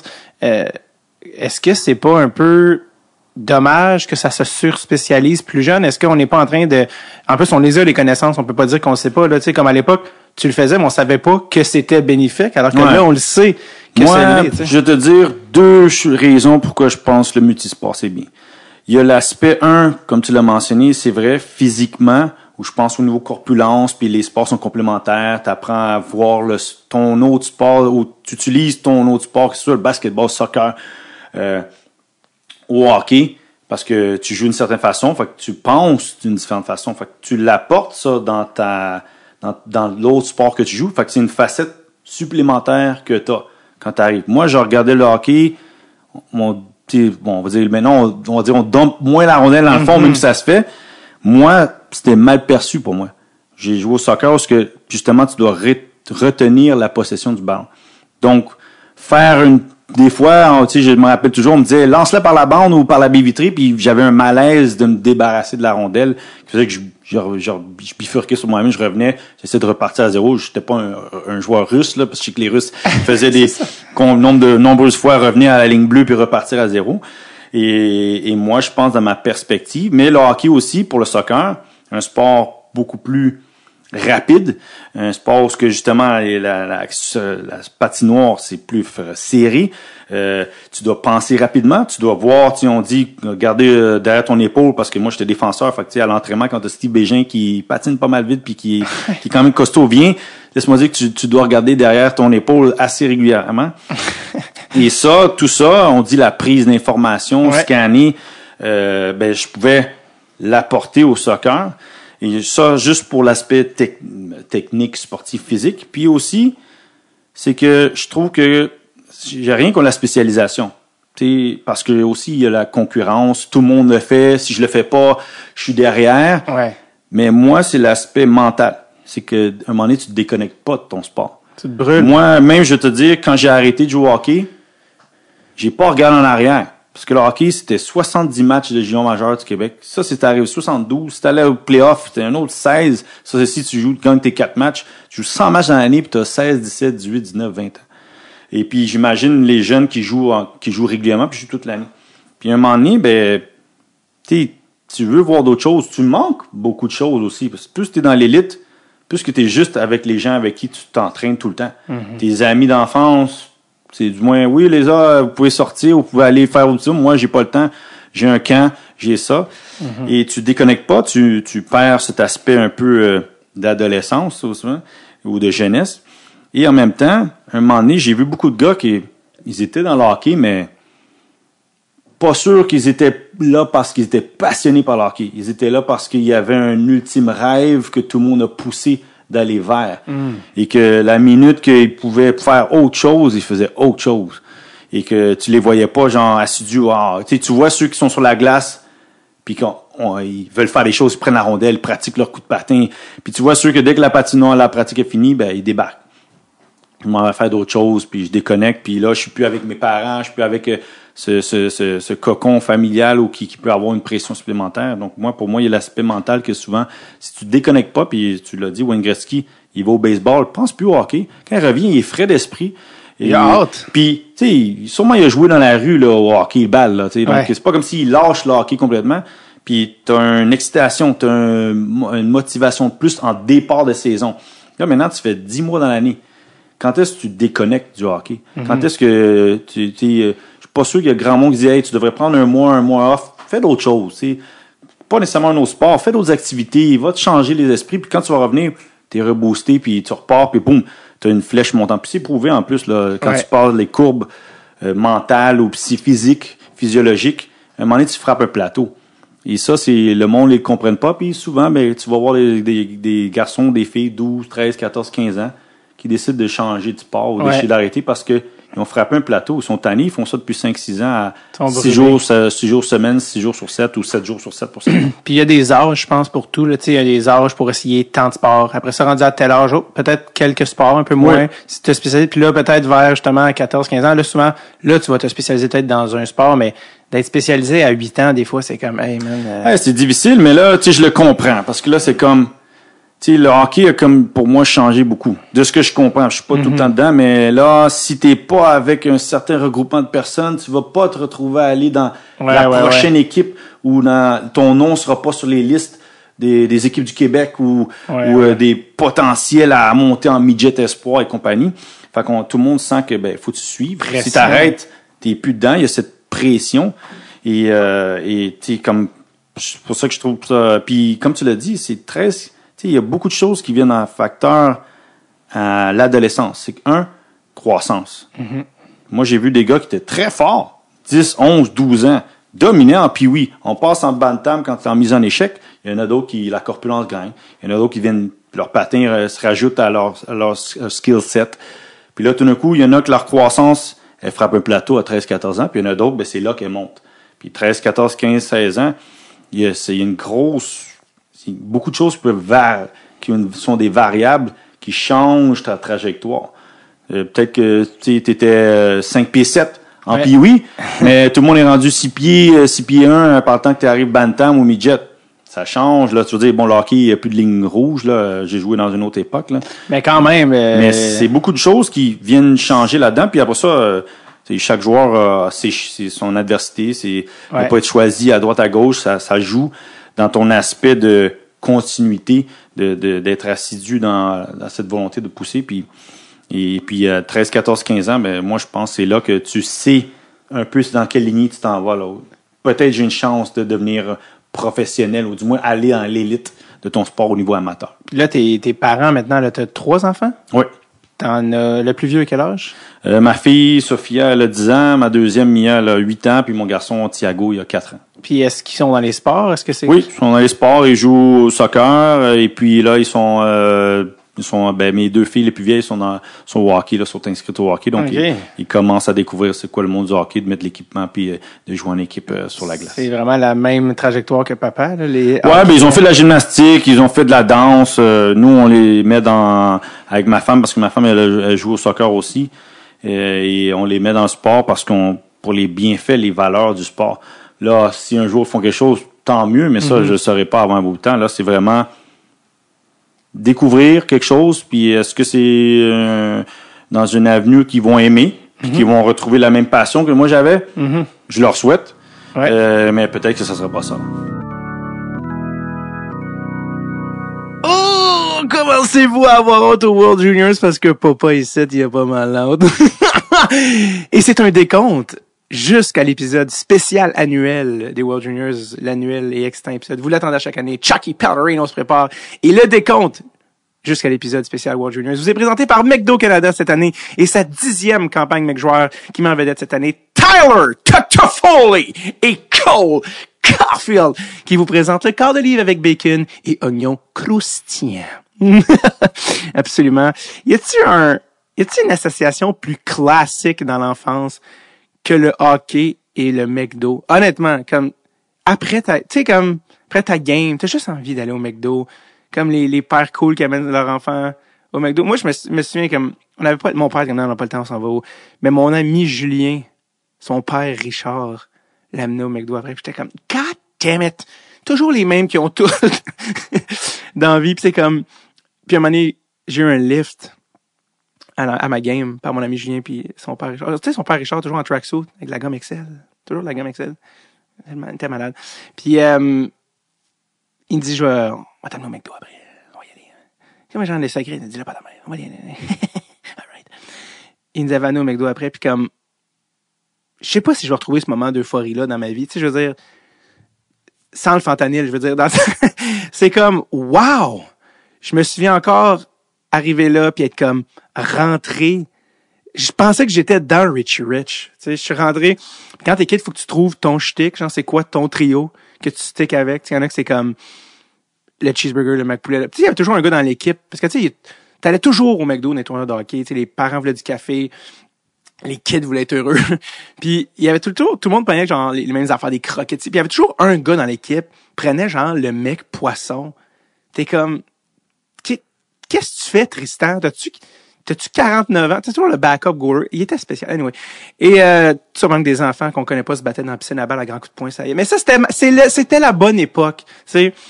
Puis Richard m'a amené, puis je me souviens, mon premier cheeseburger. Tu sais, avec les 2 pickles au milieu. Déjà, enfant, j'aimais les pickles. Déjà, tu vois que j'étais une vieille âme. Et, parce que c'est ça, ils en mettent 2. Je pense qu'il y en a qui ont vu The Founder, le film sur McDo, comme une recette. C'est pour ça que ça goûte toujours à ma affaire, comme une exactitude du McDo jusqu'au pickle. Et avec les jaunes, dans ce temps-là, les pailles du McDo étaient jaunes foncées. On dirait que l'orangeade goûtait meilleur. Je peux pas te l'expliquer. Et tout ça pour mener au thrill final. Le thrill d'une vie, honnêtement, déballer les cartes de hockey. Tu sais, t'as encore les mains graisseuses des frites avec le sel. T'es en train d'essayer d'ouvrir avec tes petites mains de fille, d'enfant, le paquet en aluminium qui est fait pour te niaiser, un peu comme les wraps de CD à l'époque, là, tu sais, quand t'achetais comment on-tu le droit d'ouvrir cette affaire-là? Et finalement, réussir à le déchirer avec tes dents. Comme, tu vois que t'avais hâte de voir les cartes. Et là, tu dans ta tête, le scénario de, si j'avais demandé les cartes, si j'avais passé dans le fil avant Julien ou après, dépendamment, c'est ça qui a influencé qui a eu la carte d'Alexei Yashin. C'était, good lord! C'était comme, j'en reparle, j'ai des battements, j'ai des palpitations cardiaques. On avait un certain problème de jeu à l'époque, faut dire. Et je sais pas si tu te souviens, les cartes des années 2000 transparentes, tu sais, comme recto verso. Ça, mes amis, en plastique, au lieu d'être en carton, était en plastique, ça, c'était le futur. Puis après ça, ils ont sorti les cartes, que tu avais une version recrue, qui était en noir et blanc. Tu sais, c'était genre Ed Belfour, mais avec les blacks, pour signifier le passé. Moi, ça en prend pas plus. Moi, pour moi, c'est ça le bonheur. Tu sais, j'ai encore ces cartes-là. Et il y avait les cartes, il y en a qui s'en dessus, les cartes 3D. Hello! Les cartes 3D McDo, Mario, le motion, back and forth, sa ligne rouge qui marque, Forsberg, le diving save de Patrick Roy. Hey, ça fait comme 26 ans, il marche encore. Je m'endors avec ça la nuit, dans les mains, en tout cas, bref, c'est un autre problème. Ah, good lord que c'était juste classique tournoi de hockey. C'est sûr qu'un moment donné, tu passes au McDo. C'est juste classique. Anyways, countdown jusqu'à l'épisode spécial World Juniors. Plus que 2 épisodes incluant celui-ci. Et ça vous est présenté par McDo Canada et la nouvelle campagne des McJoueurs qui sont Tyler Toffoli et Cole Caulfield qui vous présente le quart d'olive avec bacon et oignons croustillants. Les oignons croustillants, c'est bon, j'ai comme croustillant dans la bouche. OK. Papa est bien fatigué. On retourne à l'épisode. Puis on était rendu justement, tu te pointes à Val-d'Or avec les Foreurs, famille d'accueil avec Jean-Luc. Là, tu as eu quand même la chance de jouer avec plusieurs noms que les gens vont connaître, mais Steve Bégin, qui est passé au podcast, Roberto Luongo, Jean-Luc Grandpierre, Jean-Pierre Dumont, qui a été un choix top 3, je pense. Top 3, l'année 2 de New York. Puis Roberto Luongo, l'année d'après, 4e comme gardien de but, je pense. Exactement. Puis Luongo qui a joué 20 ans dans l'Union nationale, c'est quand même fabuleux. Parle-moi un peu de ces gars-là, puis comment toi tu les as connus. Je me souviens que quand Steve est venu au podcast, on lui a demandé, parle-nous de Patrice, le joueur de hockey. Il dit, il était bon, Patrice. Puis il nous a parlé de toi, tout ça. Puis Steve qui était d'ailleurs le coach à la Classique KR cette année, là. Mais ouais, parle-moi un peu de Steve Bégin. Comme Steve, écoute, on se croise encore parce qu'on habite pas loin un de l'autre, puis on est dans des événements régulièrement. Steve, ceux qui savent pas, sa femme, c'est la même fille qu'il connaît depuis que j'étais avec lui à Val-d'Or. Ouais. Donc, ils ont eu 2 enfants, 2 filles. Un peu comme toi, dans le sens que... Ben oui, j'ai la même copine depuis, ma femme, c'est depuis que j'ai l'âge de 17-18 ans. Et, mais Steve, c'est vraiment quelqu'un, authentique. Puis je pense que tu as appris à le connaître, tu es pas gêné. Non. Très drôle. Si je me rappelle bien, Cap de la Madeleine, Trois-Rivières ou dans ce coin-là. Et franchement là, un gars, mais sur la glace, c'est un gars d'une intensité. rarement vu dans le sport quelqu'un d'une telle intensité-là. Toujours appliqué du premier chiffre au dernier jusqu'à la fin du match, il arrête pas. Et comme je mentionnais, quand j'étais défenseur, quand on fait les exercices, on lance la rondelle en fond de la rondelle, il faut que le défenseur aille la chercher pour travailler le jeu derrière le but, puis tu as un attaquant qui te poursuit. Mais laisse-moi te dire que quand tu vois que Steve est dans la ligue des attaquants, tu sais que tu dois te grouiller, là, puis tu dois patiner. Donc, il est pas moins intense dans les pratiques. Non. Steve, match pratique, c'est la même chose. C'est un gars qui est à fond. Puis qui est vraiment, je pense que les gens qui l'ont découvert quand il joue pour le Canadien, c'est un gars qui est à l'ouvrage, le cœur gros comme c'est pas possible. Mm-hmm. Et puis moi j'ai vu Steve Bégin mettre Peter Royal 6 pieds 6, 225 livres, le coucher au sol parce que bon, il y a les bagarres dans leur hockey. Mais tu sais Steve c'est 5 pieds 11, 6 pieds. À ce moment-là, c'était 185 livres. Puis tu sais vraiment découper quelqu'un naturellement fort. Je dirais comme puis l'anecdote c'est j'arrive à Val-d'Or et tu sais je sais pas si c'est toujours comme ça mais les premiers camps ils te font des tests puis je vous ai dit j'ai jamais fait de musculation jusqu'à temps que j'arrive à junior majeur. Même là, j'en faisais pas vraiment. J'en ai fait parce qu'il fallait le faire là, sur le moment. Et on fait des tests. Puis là ils veulent tester ta force maximale de squat puis de bench.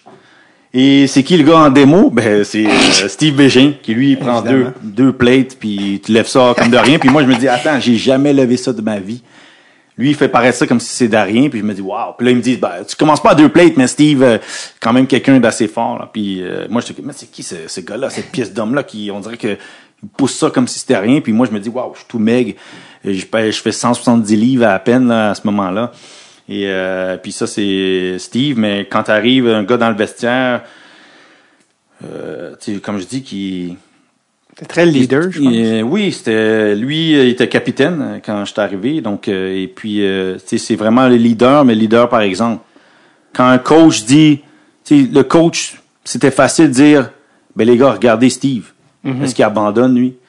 Ben non. Puis tu pouvais pas dire non, tu pouvais pas faire le contraire. C'était le modèle, l'exemple du gars qui est à fond de train, puis qui bouge, qui frappe tout ce qui bouge, qui est sur chaque shift. On dirait qu'ils sont tous pareils. Ouais. Tu pouvais pas dire genre il y a pas d'intensité ou ce que ok il y a diminué un peu là, c'est fou. Ça fout le train puis comme j'ai dit, quand tu étais l'adversaire ou le gars qui se faisait pourchasser par lui, il y avait une certaine crainte là d'avoir Steve. Steve était exceptionnel, mais un gars toujours un gros souriant, riant, un bouffon, tu ris. Autant qu'il était intense, c'était pas comme il y en a qui sont intenses, je dirais un peu comme moi, qui sont froids. Tu vois qu'ils sont concentrés dans une bulle. Lui, c'était intense, mais après ça, c'était bon. Voilà, on vit la vie. Donc ça, c'était Steve Bégin. Roberto Luongo, qui est non, c'est ça, ça fait pas encore assez longtemps, mais probablement un futur Hall of Famer dans la Ligue nationale. Son numéro est déjà retiré en Floride. Peut-être ça va être retiré à Vancouver. Même aussi à Val-d'Or, me semble. Il est à Val-d'Or, ça c'est sûr. C'est sûr. Parle-moi de Roberto Luongo, qui était un gros prospect, si on parle de l'époque où tous les goalers sortaient du Québec. Là. Oui, ben Roberto, c'est quand je suis arrivé, lui, il avait fait son année de 16 ans à Val-d'Or. Okay. Et quand je suis arrivé, tu sais, on a joué contre, moi, au soccer. Moi et Roberto. Ah, OK. Fait que lui, moi contre Roberto. Fait qu'il a joué au soccer, Roberto, ceux qui ne savent pas ça. Là. Donc, on se connaissait déjà un peu, pas aussi amicalement, mais on s'était échangé. Donc, lui, il me connaissait comme le gars de soccer. Moi, j'apprenais à connaître Roberto Luongo, le futur top prospect, surtout pour gardien de but. Ouais. Ben, c'est un bon Italien de Saint-Léonard. Fait que le fait qu'il joue au soccer, ça fait. Donc, ça, c'est dans les mœurs, là. On est dans les cordes. Et, quand j'arrive là, tout le monde parle, Roberto, que là, tu comprends qu'à chaque match qu'on joue, il y a des recruteurs. Mm-hmm. Ils viennent voir qui? Ils viennent voir Roberto Luongo. Mm-hmm. Puis, c'est justement, je vais tout me rappeler certains mots de Richard Martel qui dit, pour certains d'entre vous, profitez-en parce que on vient voir lui, mais ça veut pas dire qu'il y a les 20 quelques équipes de la Ligue nationale à ce moment-là vont repêcher.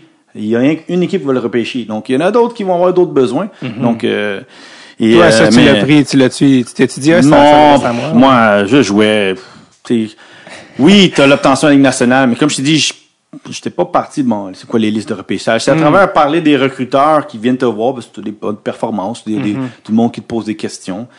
Et, mais Roberto, wow. Moi, quand j'ai joué avec lui, j'étais devant lui, là, je l'ai blagué quand il a pris sa retraite, là. Je dis, bon, tu peux me remercier pour tous les tirs que j'ai laissé passer ou que j'ai bloqués pour bien faire paraître, pour faire repêcher en Ligue nationale, mais non, c'était exceptionnel. J'ai vu des matchs de hockey avec Roberto, 45, 50 tirs, puis pas de but qui passe. Puis il y a rien qui passait, là. Tu savais qu'elle allait avoir... moi, personnellement, il n'y avait aucun doute que lui, il allait dans la Ligue nationale puis qu'il allait avoir une très bonne carrière dans la Ligue nationale. Déjà. Ça, pour moi, personnellement, d'avoir joué avec lui, avoir vu comment, puis tu sais, c'est quand même quelqu'un 6 pieds 3, 6 pieds 2 et demi, là, puis gardien de but, donc pièce quand même imposante, mais les réflexes, les arrêts qu'il faisait, tu sais, je pouvais pas dire ça allait le prochain Martin Bronner ou Patrick Roy, mais tu savais qu'il allait dans la lignée d'un gardien de but qui allait pas avoir une carrière moyenne dans la Ligue nationale. Puis ça, c'est un gars que quand Twitter est arrivé, on a découvert comme la personnalité de Luongo, comme on le connaissait pas. Oui, comme parce que quand tu regardes Roberto, surtout quand j'ai joué avec, il est assez intense. Il est dans sa bulle, il est concentré. Ouais. Mais quand t'es sans Luongo, il y a des petites blagues ici, beaucoup de sarcasme. Puis, tu sais, lui, il était beaucoup avec, justement, en famille d'accueil, il était avec Lucho Des Martinez, avec Jean-Pierre Dumont et Francis Lacaille. Et tu apprends, puis le monde, parce que moi, je savais même pas son Twitter handle, c'était Strombone à ce moment-là. Ouais. C'est juste dit, là, c'est quelqu'un qui m'a dit, non, ça, c'est Roberto Luongo, puis je voyais les blagues, puis on voit des messages, puis c'est là que le monde a vraiment connu que, OK, autant qu'il est intense, puis qu'il est sur la glace, puis tu es un excellent gardien de but, autant que c'est quelqu'un vraiment qui rit de lui-même, puis qui a vraiment un humour de différents degrés, puis qui le monde je pense, se sont attachés beaucoup à ce personnage-là, à cette personnalité-là de lui. My contract sucks, sa fameuse phrase qu'il avait dit. Ah ouais, tu sais, comme, je pense, c'est quand est-ce que il y avait une grande saga entre quand il était à Vancouver, parce qu'il y avait les deux gardiens de but, j'ai oublié le nom, Corey Schneider. Puis tout le monde sentait que Luongo allait partir, que Schneider allait devenir le gardien numéro 1, puis que Schneider est parti, je pense, aux Devils de New Jersey. Puis je crois qu'il a dit, voilà, il avait fait une blague en... là-dessus. Écoute, moi, j'avais déjà mis mes bagages, j'étais prêt, puis tout, puis j'étais prêt à quitter, puis finalement, ben voilà, je reste, mais non, vraiment, tout un humour, là. Ouais, il est très drôle. Le Corey Schneider avait été changé contre un choix qui est devenu Bo Horvat, qui est le capitaine des Canucks. Fait que ça a bien tourné pour les Canucks, cet échange-là. Ben oui, Jean-Pierre Dumont, là, allez voir, c'est un des joueurs les plus underrated, je trouve, sous-estimé. Il a eu une sacrée carrière. Gros joueur Buffalo, il jouait à Nashville, mais il habite encore à Nashville, je pense, avec ses enfants et son gars, mais solide joueur de hockey, Jean-Pierre Dumont. Oui, Jean-Pierre Dumont, je ne me rappelle pas si c'est la deuxième saison, j'étais plus avec les Forts de Val-d'Or, mais je crois que, je sais pas si c'est un record de points, je sais pas si c'est dans les séries éliminatoires qu'il avait, mais vraiment avait le compas dans l'œil pour marquer. Sauf que Jean-Pierre Dumont, le truc, c'est que c'est quelqu'un qui avait une super main, un très bon coup de patin, mais à cause qu'il était lui aussi assez imposant, un bon 6 pieds 2, je crois qu'on voulait qu'il soit un autre type de joueur. Un joueur corpulence, Eric Lindros, dominant dans les coins, mais c'était un gars à finesse. Un gars qui marquait, un gars de 50 buts, je pense, sa deuxième saison à Val-d'Or, je crois qu'il établit un record jusqu'à temps que Simon Gamache l'éclipse. Mais Jean-Pierre Dumont avait vraiment des bonnes mains, il avait un coefficient hockey élevé. Mais on était à l'époque, comme je dis, quand t'es grand, t'es costaud, tu dois être mean. C'est le terme en hockey qu'on aime bien dire. Faut être du chien, comme on dit, comme ils aiment bien dire les coachs, tous les coachs de hockey dans cette époque-là. T'allais dans le coin, faire brasser les choses. Puis Jean-Pierre, c'était un gars de skills. C'est un gars de sortir la rondelle, la passer entre tes patins, mettre la rondelle par-dessus l'épaule du gardien de but dans un coin renfermé. Puis tu sais, on l'a vu, je pense, junior majeur, mais Ligue nationale, je crois qu'il a peut-être été un de ces Québécois qui a joué ailleurs, puis qu'on n'a pas trop... On a suivi, mais pas de mentir, mais quand même une sacrée carrière, une belle carrière. C'était l'époque des power forward. Oui, c'est ça, parce qu'Éric Lindros, c'était la marque de commerce. Là, dès que tu faisais 6 pieds 2, 6 pieds 3, puis je sais, même les défenseurs avec qui j'ai joué, il faut que tu sois une pièce d'homme, t'es costaud, faut que tu sois mis devant le but, faut que tu donnes des cross-checks. Puis il y en a qui c'était vraiment des bons passeurs, qui aimaient patiner, puis tu sais, voilà, c'était l'époque aussi qu'on te mettait dans un moule. Ouais. Tu dois être ça si tu veux aller à la Ligue nationale. Maintenant, le patin, tu peux être skills, tu peux être ça, mais à l'époque, c'était faut que tu sois grand, faut que tu sois costaud, puis faut que tu sois, tu sais, c'était dans le temps des Rock'em Sock'em de Don Cherry, tu sais, fait que tout ce que tu voyais, c'est des grosses mises en échec, faut que tu sois dur, faut que tu aies perdu des dents, tu sais, tout ça, là. Donc Jean-Pierre Dumont, je pense, T'es pas dans ce moule-là. Je suis pas de moule-là. C'était un gars vraiment de finesse de hockey. Talent. T'étais-tu un gars qui, dans le junior, se battait beaucoup? Tu droppais Non, je me suis battu 2-3 fois, puis il y en a une, ça a causé une mêlée générale. Donc, c'était pas fait pour moi. Puis même, je vais toujours me rappeler quand j'ai dit à mes parents, parce qu'ils m'ont amené à Val-d'Or. Puis, tu sais, les premiers camps, souvent, il y a beaucoup de batailles. Il y a des gars qui sont là pour se gagner une place, pour être sur le 4e trio, puis être tu sais, il y en a qui disaient, bon, moi, je vais me prendre à Steve Bégin parce que c'est ma façon de pouvoir rentrer dans l'équipe. Et quand j'ai dit à mes parents, vous savez que, parce que, tu sais, ils ont vu la Ligue nationale, il y a de la bataille, pas aussi régulièrement. J'ai dit, il y a beaucoup de batailles. Ils disent, oui, on le sait. Puis après ça, quand ils ont vu la première séance, le premier match, parce que c'est beaucoup de matchs d'intra-équipe, et, tu sais, c'est plus ou moins, on dit, ça drop les gants, à chaque temps de minute, quasiment. Ouais. Et là, il a dit, mais vraiment, c'est, mon père, je m'en rappelle, il dit, là, c'est vraiment un peu abusé, là, tu sais. Il a dit, mais c'est ça, là. Puis moi, j'avais appris de ça à travers mes coéquipiers québécois de souche, parce que, tu sais, ils parlaient de ça. Moi, si je vais dans les genres majeurs, c'est sûr, je drop les gants, je joue avec une demi-visière. Ouais. C'est pas des choses auxquelles que je pensais vraiment. Ouais. Et non, je me suis battu, je pense, 3 ou 4 fois. Ça s'est pas soldé à des bons. Puis même, je vais te dire, Richard Martel, il m'a dit, il m'a toujours dit, toi, là, ta game, là, c'est sortir la rondelle, pour checker le puck, et puis jouer propre. Il dit ça, laisse ça à Jean-Luc Grandpierre. Et puis même Jean-Luc, s'il l'a pas mentionné, ben, il était devenu un peu comme mon grand. Tu sais, moi, à Val-d'Or, on me disait Grand-Pierre, et moi, mon surnom, c'était Petit-Pierre. Petit-Pierre, ouais. Et lui, il se sentait être, moi, je faisais, 5 pieds 10, 175 livres, tout mouillé. Et lui, il se sentait que quand quelque chose arrivait, ben, il venait à ma défense. Donc, non, batailler, c'était pas, comme je dis, une mêlée générale une fois, je sais pas, c'est Cap-Breton. Tu me racontes exactement ça. Ah oui, si tu veux, je te raconte, c'est facile. On était, attends, je sais pas, c'est pas Cap-Breton, il y a Halifax. Pas Charleston. Non, Charleston. PI. C'est, j'oublie, il y avait Moncton. Moncton, les Wildcats. Ouais, les Wildcats de Moncton. Fait qu'on était à Moncton. Et ça, c'est ma 2e année. Et, tu sais, dans le genre majeur, il y a quand même une fraternité. Il y a un brotherhood, comme on dit. Tu sais, t'as des gars de 16 ans, t'as des gars de 20 ans. Puis on t'explique beaucoup que, tu sais, les gars de 16 ans, tu t'en trempes. Normalement, un joueur de 16 ans, ça prend un joueur de 16 ans. Les autres, peut-être 17, mais un joueur de 19, 20 ans, pas supposé s'en prendre un joueur de 16 ans. Et ça donne que, bon, il y a mise en échec, tu sais, échauffouré sur le côté, puis un joueur de l'adverse qui plaque notre joueur de 16 ans dans le dos. Et comme j'ai dit, il y a une fraternité qui se développe dans le hockey. Ça, c'est une chose que je veux toujours prendre du hockey, c'est que tu es dans une équipe, chaque joueur est ton frère. Petit frère, grand frère, tu dois défendre ta famille. Et le joueur de 16 ans, il se fait plaquer dans le dos. Fait que moi, j'arrive, puis je porte pas attention c'est qui est l'autre bord. Moi, j'arrive, puis je commence à me chamailler un peu avec l'adversaire, puis lui, il drop les gants rapidement. Puis c'est un joueur de 19 ans à ce moment-là. Et voilà. Quelqu'un drop les gants. Ben, t'as 2 choses. Tu droppes pas les gants, puis bon, tout le monde te regarde en disant, pourquoi t'as pas droppé les gants? Parce que dans l'époque, les mœurs, c'était, si quelqu'un va se battre avec toi, faut que tu y ailles. Ouais. Normalement, tu devrais trouver quelqu'un de ton calibre, mais ça se passe assez rapidement. Prends mon maillot, mets mon maillot par-dessus mon chandail par-dessus mon camp, ma tête. Puis moi, je suis dans une position compromettante, mais à ce moment-là, moi, j'ai pas vraiment de coup de poing, tu sais, c'est dans le dos, là. Mais Richard Martel, lui, il voit ça du banc. Puis, comme j'ai dit, Richard Martel, il m'a toujours vu comme Patrice, un joueur de hockey, bon, propre, passe, c'est pas un batailleur, c'est pas un joueur robuste. Et à ce moment-là, il voit ça, il me voit dans une position compromettante, puis il dit, Francis Lessard sur le banc, il dit à Francis, il pousse, il dit, pas. Il saute sur la glace, puis lui, il rentre dans le gars, puis bang, puis là, le coach adverse, qu'est-ce qu'il voit? Ben, lui aussi, il envoie ses gars, puis pouf, mêlée générale à Moncton. Et voilà, puis j'ai éjecté du match parce que moi, j'étais une 2e bagarre. Parce qu'il y avait déjà une bagarre, puis moi, je me suis pris avec un joueur, puis on s'est battu. Fait qu'on était 2e bagarre. Fait que moi, je suis mis Francis Lessard, lui, parce que c'est le premier joueur ressorti, Richard Martel, même chose.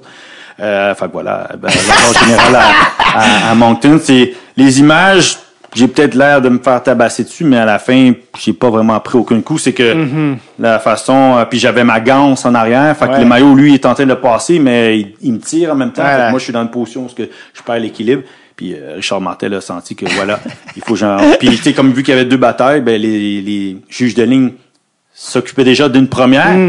Fait que là, moi, c'était plus one-on-one. Fait que là, Ouais. lui, il a senti, ben voilà, il m'a envoyé. C'est Puis, la jungle. comme j'ai dit, ça, c'est une chose que je veux toujours retenir du hockey, c'est cette fraternité. Ce sentiment de, si t'es dans mon équipe, tu fais partie de mon équipe, tu fais partie de ma Ouais. famille, et donc tu dois protéger ton frère, qu'il soit vieux ou plus jeune. Mhm. Ça, c'est encore une fois une anecdote très datée parce qu'aujourd'hui, tu peux pas envoyer un gars d'une mêlée comme je pense que t'es suspendu, genre. Ah non, mais maintenant, c'est plus Toute la- pareil, là. 20 J'ai été matchs, voir un hein. match de joueur majeur, je peux te dire, moi-même, je comptais les mises en échec. Parce que plus jeune, on te dit, faut que tu finisses ta mise en échec.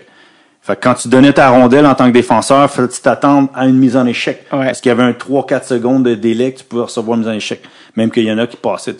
Là, maintenant, les joueurs ont tendance à, parce que le patin est de priorité. Ouais. Fait que dès que tu as fait la passe, les joueurs, les autres, ils continuent leur chemin pour essayer d'aller faire la pression sur le prochain Ouais. porteur de la rondelle. Donc, mais oui, les choses ont changé. Ont changé. Et voilà, le sport a évolué. C'est quoi le moment clé où tu t'es dit, bon, switch, c'est plus le hockey maintenant, c'est le soccer? Le moment clé, parce que tu sais, le monde, on dit, bah, Patrice, il a quitté le soccer. J'ai pas vraiment quitté le soccer. C'est le hockey, j'ai quitté le hockey. Le hockey m'a facilité de faire mon choix. Parce que dans mon cœur, le soccer a toujours la meilleure place. Mais tu joues à la Ligue majeure du Québec. T'es au Québec, c'est tout jeune joueur, c'est l'endroit qu'il veut être parce que l'obtention de la Ligue nationale.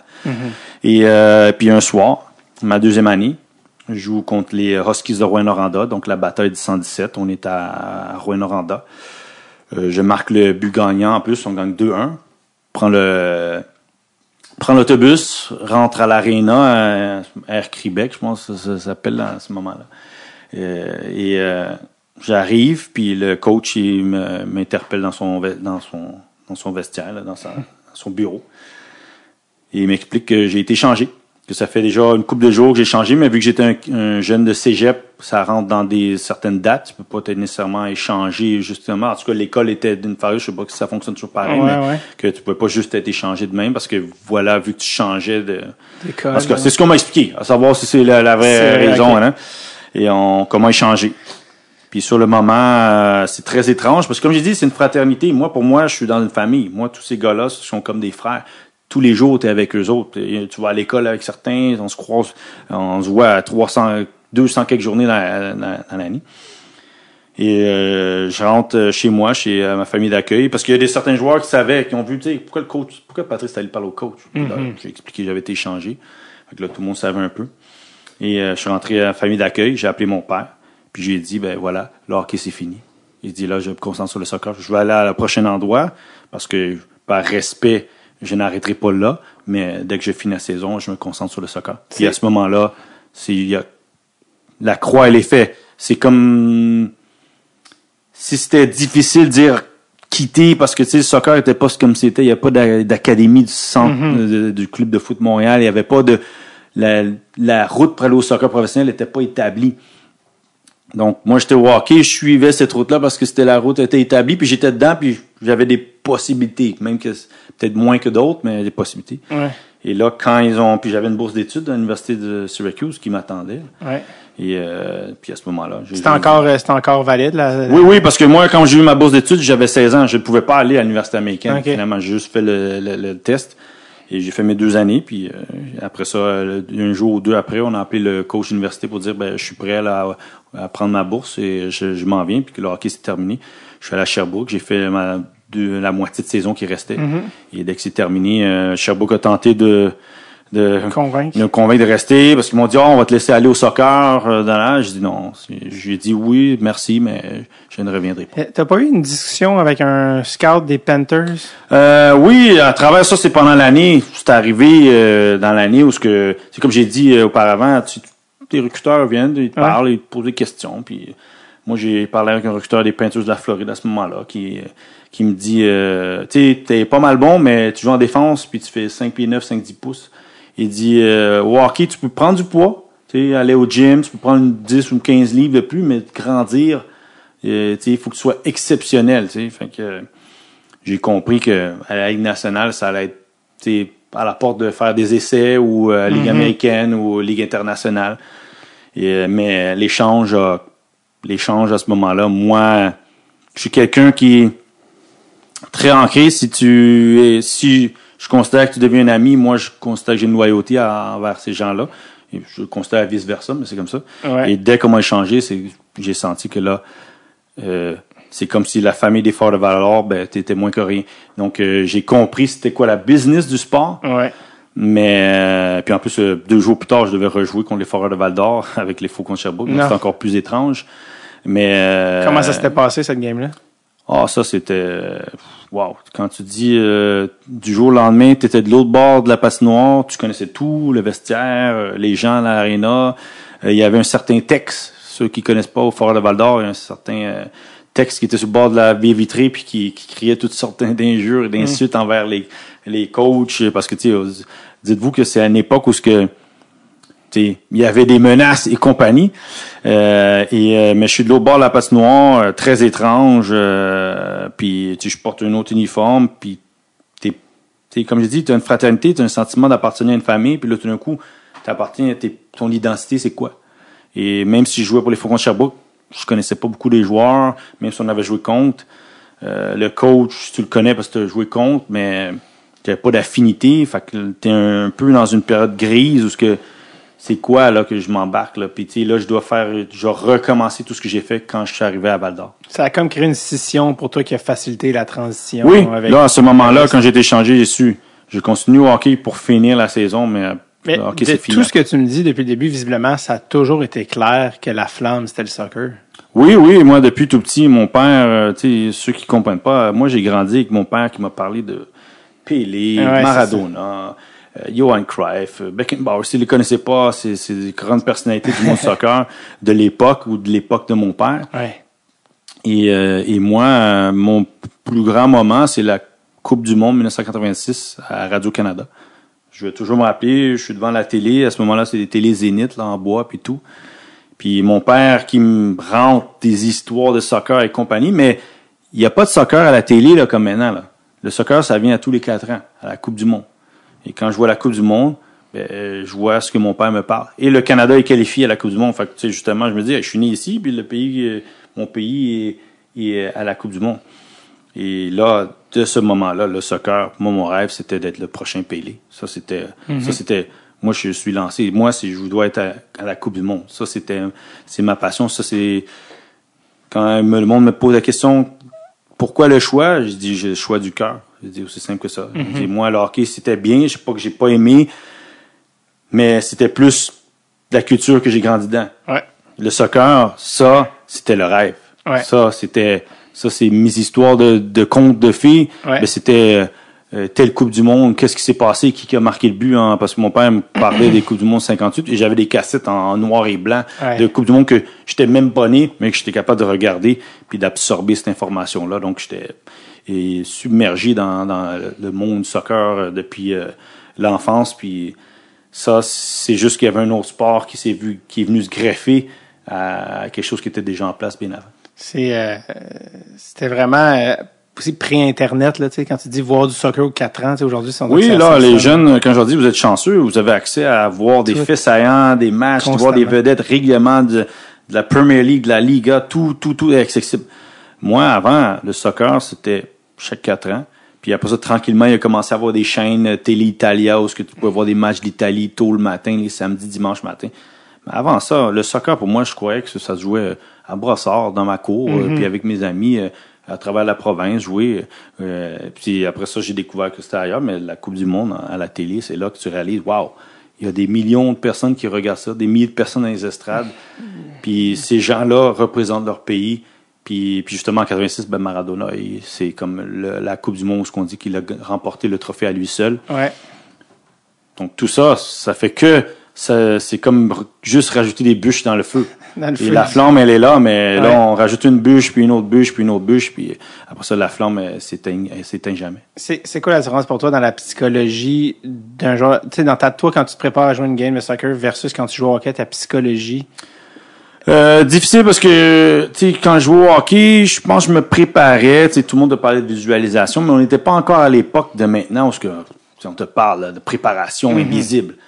Et fait que tu sais, préparé pour un match, j'arrivais au match, puis au hockey, puis je jouais, tu sais. Et au soccer, un peu la même chose, jusqu'à temps que j'arrive dans les rangs professionnels où ce que je comprends, OK, j'ai fait certaines de ces petites choses-là. avant le match, puis j'ai eu un bon match. Si je les répète, est-ce que ça va m'apporter le même résultat? J'ai commencé à tranquillement comprendre. Ah, OK, j'écoute la musique, ça me concentre, ça me regarde focus. Certaines chansons, moi j'ai grandi à l'époque 50 Cent, Find Me in the Club et tout ça, donc et ce genre de chansons-là. Get rich or die trying. Donc tu te prends ça, ça te motive, puis après ça tu as un résultat où ce que tu performes. Donc moi c'est à cette période-là que je commence à décortiquer la préparation avant match. Mais avant ça, oui, il y a des coachs qui te disent, bon, les gars, on va fermer les lumières, on va faire de la visualisation, ils nous parlent un peu, penser à une sortie de zone, t'as un peu, un refrain qu'on fait rejouer quasiment comme si... Puis ils mettent Nothing Else Matters de Metallica.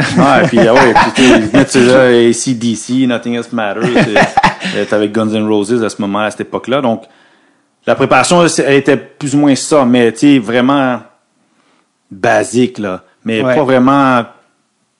C'est vrai, si je fais ça, ça n'a pas de résultat. C'est non, je mets cette musique-là parce que c'est entraînant, puis je m'en vais sur la glace, puis après ça, ils le mettent pendant le réchauffement, puis là, tu fais tes tours de patinoire, puis t'es dedans, puis et compagnie. Mais la préparation d'avant-match, ça, c'est venu au fur et à mesure de devenir un professionnel. Parce que quand on parle de personnalité type, joueur de hockey, joueur de soccer, les joueurs de soccer sont vus comme des fakers, l'aspect théâtral du soccer, puis les joueurs de hockey sont vus comme des toughs qui jouent. Ouais, non, ça, cet aspect-là, c'est pas pareil pour moi, parce que j'ai grandi en Amérique du Nord, donc j'ai compris que ça fait partie du jeu. Là. Je sais qu'en Amérique du Nord, c'est très touchy, le monde ne trouve pas ça cool, ou trouve ça plate, mais je trouve que dans tous les sports, il y a des choses qui sont négatives, mais ça dépend sur quoi que tu concentres. Comment toi tu le voyais venant du hockey, d'être un gars des défenseurs, les mises en échec, puis là t'arrives au soccer, puis là tu les vois tomber. Comment tu trouvais ça, toi?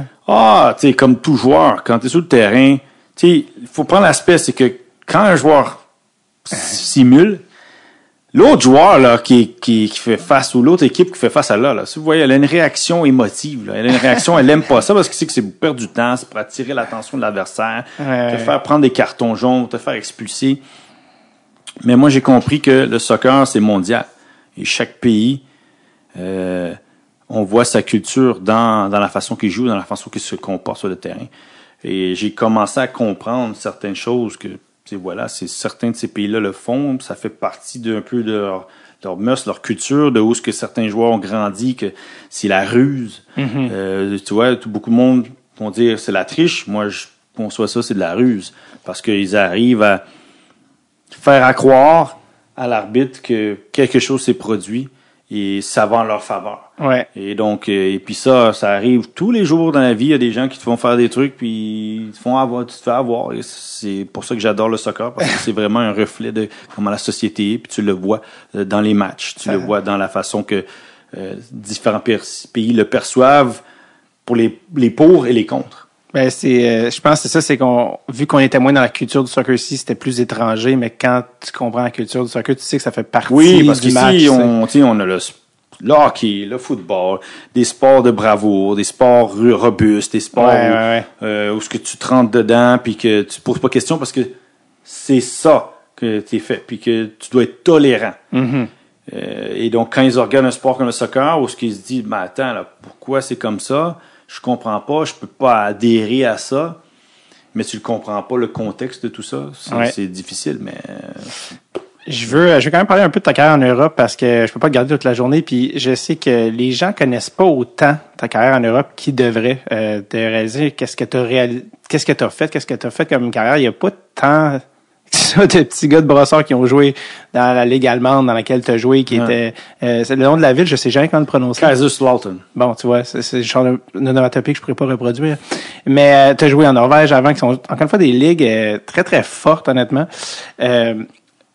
L'équipe pour laquelle tu as joué en Allemagne, pour nous mettre en contexte, en termes de calibre, à quoi ça ressemble ça en Europe dans l'ultime? À ce moment-là, j'étais en Bundesliga 2, donc la deuxième division, mais j'étais dans un des clubs les plus réputés en Allemagne, le FC Kaiserslautern. Et eux autres, dans les années 90, ils avaient gagné le championnat, ils ont eu des grandes stars. Là, j'arrive là en plus en Allemagne, c'est juste un an après la Coupe du Monde, fait que tous les stades sont rénovés. Et c'est un club, c'est le 4e ou 5e plus gros club, ou du moins plus prestigieux en Allemagne. Et c'est quand je suis arrivé là que j'ai réalisé l'amplitude de ce que le soccer est pour un pays de soccer. Énorme. Et c'est là que tu vois, wow, tu sais, comme là, je joue en 40, 50, 60 000 personnes, puis la ferveur que les gens ont pour leur équipe, les traditions qu'ils ont, c'est exceptionnel. Puis c'est un vécu que tant que tu l'as pas vécu, tu le sais pas. Puis moi, en même temps, je me dis, man, j'ai fait ma carrière, tout ça pour essayer d'arriver à ce moment-là, d'arriver à jouer devant des grandes foules, puis de voir est-ce que je peux aller au plus haut degré de soccer possible en Allemagne. Et malheureusement, ça s'est pas produit, mais d'avoir été là, c'était superbe. Là. L'expérience de vie, je pourrais jamais remplacer ça, puis ça m'a aidé aussi à développer sur d'autres choses plus tard dans ma carrière. Parce que les gens pensent au Québec, on est fou du Canadien de Montréal, mais c'est comme, non, je pense pas que vous comprenez qu'est-ce qui se passe avec le soccer, genre en Europe, là. Non, comme, il y a pas un moment donné où t'étais pris dans le stade? Oui, ça, c'est une autre superbe anecdote, c'est que, tu sais, bon, voilà, je sais qu'il y a toute cette fanfare entre le club de foot de Montréal puis les partisans. Mais, je vous replace, on est en 2008. Moi, je joue la saison 2007-2008 au FC Kaiserslautern. Et on est en position de relégation. Donc, en deuxième division, position de relégation, c'est-à-dire relégation, c'est que tu as potentiellement une chance de descendre en troisième division. Est-ce que tu veux vraiment pas? Non, tu veux vraiment pas, puis c'est beaucoup de perte d'argent financier pour le club. Et même pour les joueurs, parfois. Et on est au bas du classement. On vient juste de faire changement d'entraîneur. Et l'entraîneur, on joue pas un bon match. Il décide de nous mettre devant la tribune des partisans. C'est environ, à Kaiserslautern, c'est, à ce moment-là, à cette époque-là, c'est 15 ou 16 ou 17 000 personnes qui sont derrière juste une tribune. Puis qui chantent. Mais là, ils sont en furie parce qu'on gagne pas. Puis on vient juste de perdre un match contre Offenheim. Et après le match, tout le monde se prépare, on va au VIP, rencontre les dignitaires du club, puis les femmes, les enfants, les familles des joueurs. Et quand on arrive, on commence à entendre du monde qui parle un peu ici, puis là, qu'est-ce qui se passe? Hein? Puis là, je demande à un coéquipier qu'est-ce qui se passe. Il dit, ouais, les partisans, ils nous attendent. Excusez, ils nous attendent. Parce que nous, dans le stade, il y a un endroit où les joueurs peuvent stationner leurs autos, puis il y a une barrière. Et les partisans nous attendent derrière la barrière.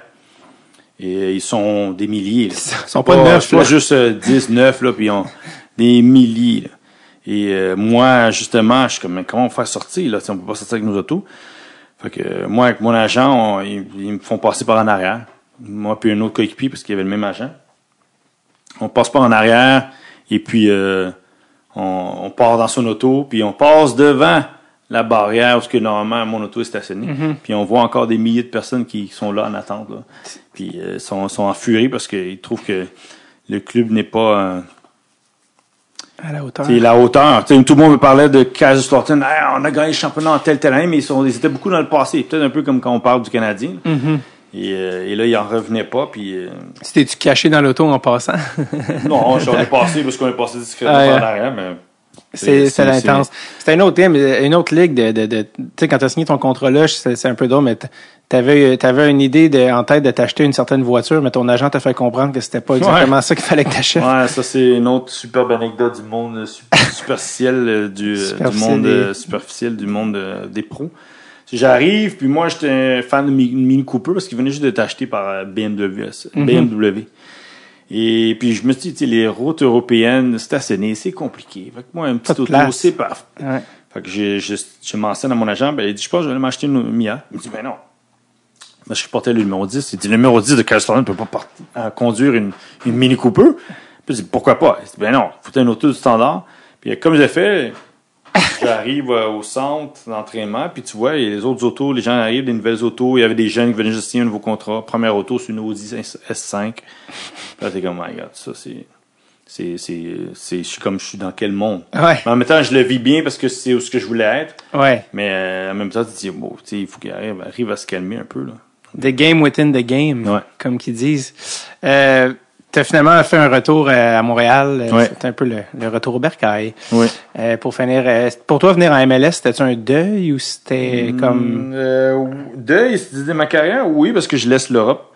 Puis je suis parti en Europe en essayant d'arriver dans les grandes ligues. Et là, je retourne à la maison. Mais en même temps, c'est un beau défi parce que là, le CF Montréal / l'Impact à cette époque rentre en MLS. Moi, je quitte l'Europe. Fait que le timing était parfait. Là, moi, je suis plus raffiné. Le club veut se raffiner, évolue à être un club plus prestigieux avec le nouveau stade. Ouais. Fait que j'ai embarqué dans le projet parce que, voilà, je voyais l'entrevue que j'ai fait, puis ce que ça pourrait apporter. Et puis, puis en même temps, j'ai parlé à certains amis, j'étais comme, combien de personnes peuvent venir, qui sont québécois, peuvent venir jouer au Québec, au CF Montréal? Très peu. Puis à ce moment, on était comme peut-être une poignée sur une main, là. Mm-hmm. T'as été capitaine aussi de l'Impact, tu sais, puis ton dernier match était carrément hollywoodien, là. Je pense que t'aurais pas pu mieux l'écrire que ça. Raconte-moi comment ça s'est fini. Le dernier match. Ta mère à côté de la cloche. Tu te dis, c'est difficile de dire comment ton dernier match va être. C'est quand t'es petit, tu penses à ton premier match. Tu penses jamais à ton dernier match. Une chance d'ailleurs. Et puis là, écoute, toute la semaine, c'était un cirque médiatique. Mon dernier match de Patrice ça. Et puis tu joues le match. Tes parents sont là, des gens qui ont sacrifié des heures et des heures et des heures pour que tu puisses pratiquer ton sport comme amateur, puis que tu te rends professionnel, puis ils viennent te visiter à des milliers de kilomètres. Et puis là, j'ai la chance de prendre un penalty, ce qui était ma marque de commerce. Puis mes parents sont derrière. Fait que j'ai eu pas mal de pression. Mais marqué, c'était écrit. Comme moi, mon ami m'a dit, il n'y a pas meilleure situation. Tu t'en vas, tu finis ta carrière, tu as la chance de marquer un but. Puis en plus, le penalty, surtout du côté que tes parents sont à la cloche. C'est fou. Donc, il dit, il y a des choses que tu peux pas, tu contrôles pas, mais c'était exceptionnel comme journée, puis soirée. Et puis, à la fin, c'était touchant parce que c'était mon dernier match. Puis moi, je pensais aussi à mes parents qui avaient donné des heures et des heures et des heures pour que moi et mes soeurs puissent aller au terrain. Ouais. J'ai vécu mon rêve, mais grâce à eux. Vraiment. C'est qui les grands pour toi contre qui tu as eu la chance de jouer? Que tu dis, wow, je peux quand même cocher ça dans la liste. Les grands, écoute, j'ai eu la chance de jouer contre Pavel Nedved, Ballon d'Or. J'ai eu la chance de jouer contre Deco, Portugal. J'ai eu la chance de jouer contre Cristiano Ronaldo. Ici en MLS contre Thierry Henry, David Villa. Donc ça c'est les joueurs là, contre lesquels que je me rappelle là, présentement là, qui ont été marquants puis que j'ai eu la chance de jouer contre ou de devenir coéquipier ou bien coach à coacher avec eux autres. Donc en équipe Kaka, nationale, Didier Drogba, c'est des gens que t'es comme c'est un autre monde, là, tu sais. Drogba, qui sa première game au Montréal, il a 3 buts, je pense. Ouais, son premier départ, il marque 3 buts. C'est fou, là, mais. C'était un autre. C'était une autre époque, une autre période. Une autre ligue. Je vais terminer en parlant de la croissance. Tu sais, quand tu commençais à jouer au soccer, quand tu étais jeune, tu sais, c'était comme le soccer. C'était comme, Patrice, va jouer au hockey, arrête de niaiser. Puis là, aujourd'hui, je pense que j'ai lu que il y a 2 fois plus de gens qui jouent au soccer au Canada qu'au hockey. Je sais pas c'est quoi le chiffre, mais je sais que ça fait quelque temps que les inscriptions au soccer sont largement, sont au-dessus de celles du hockey. Ah ouais. La seule chose, c'est que le hockey, il y a un tremplin où il y a un bout à la pyramide. Le soccer, il y a la MLS qui est là, mais pas tout le monde est certain comment je vais devenir professionnel. Mais c'est chapeau à vous, là, parce que c'est exceptionnel d'avoir... non, c'est... Le soccer au Québec, je pense que ça s'en vient... ça a toujours grandi, ça évolue depuis le temps, ça progresse. Moi, je pense que où est-ce que ça doit progresser, c'est niveau médiatique, niveau d'engouement, puis parce que l'équipe est là, elle est couverte, mais il faut en parler plus. Puis si je vous fais, pas une anecdote, mais une constatation, c'est que prends le soccer, ok, que tu regardes TV Sport, RDS, quelle chaîne, ben quand tu regardes les nouvelles du sport, est-ce qu'il y a des nouvelles sur le soccer? Est-ce que même quand le CF Montréal joue, tu as des faits saillants de la Ligue? Pas juste du club, la Ligue. Donc, ça, c'est, je pense, des endroits qu'on a besoin d'améliorer parce que les gens, ils s'associent de même, ils s'accrochent de même en sachant les joueurs et les endroits. Et ça stimule la progression du sport à travers parce que l'élite n'est pas dire atteignable, mais elle est plus connectée. à l'échelle de structure du niveau amateur au niveau professionnel. C'est d'ailleurs comme un lien parce que tu viens de quitter le poste d'assistant pour aller dans les médias. Donc, est-ce que tu prends un peu sur toi de vouloir un peu faire connaître ouais, tu sais, j'y vais. J'essaie de donner mes idées parce que j'ai grandi dans le monde, je connais des choses. Puis là, c'est de voir si les boss me permettent de parler ou de dire ce que tu veux. Créer quelque chose qui est contenu soccer. OK. Patrice, ça a été un plaisir. J'espère jouer avec toi sur la glace un moment donné. Peut-être, en espérant que ce soit une game de célébrité. Ça serait bien. Ça serait bien. Je te termine avec cette anecdote-là que je pense m'a fait comprendre que tu sembles être une bonne personne. Pierre-Yves Roy Desmarais jouait avec toi à la game des célébrités. Ouais. Il me contait que vous jouiez en défense ensemble. Okay. La game s'en vient vers la fin, vous perdez. Et on m'a dit que t'es encore très bon, là, même si tu t'as pas joué dans les années. Moi, les gens me disaient que t'avais une bonne coche au-dessus des comédiens qui étaient là. Et la personne qui était entre guillemets le coach, on parle ici de quelqu'un qui était genre un animateur de c'est quoi, là, bref. En fin de match, elle dit OK, les gars, je coupe le banc, faut qu'on gagne, faut qu'on égalise. Pat, prochain change-up en défense, tu le prends. Donc en voulant dire, regarde, peu importe qui était là, c'est Patrice qui prend le prochain joueur. Et je pense que ça signifiait que Pierre-Yves sautait son tour. Et toi, tu t'es reviré par Pierre-Yves, tu t'es fait « Ouais, non, ça arrivera pas, tu prends le prochain joueur. » Alors, commencera pas à couper le banc d'une game de charité, là, c'est pas vrai. Non. Tu y vas, là. Moi, c'est pas vrai que je prends le shift à quelqu'un. J'ai assez vécu dans mon compétitif que, là, je comprends, là, aller gagner, mais à la fin, faut respecter certaines normes qui est de prendre le plaisir. Patrice, je te laisse aller faire une sieste, on dirait que tu vas t'endormir, je me le pose. Ah, non, je suis fatigué, mais là, faut que j'aille sur le terrain. Ah oui, c'est ça. Hey, merci encore, Pat. C'est bon. Yes. Plaisir.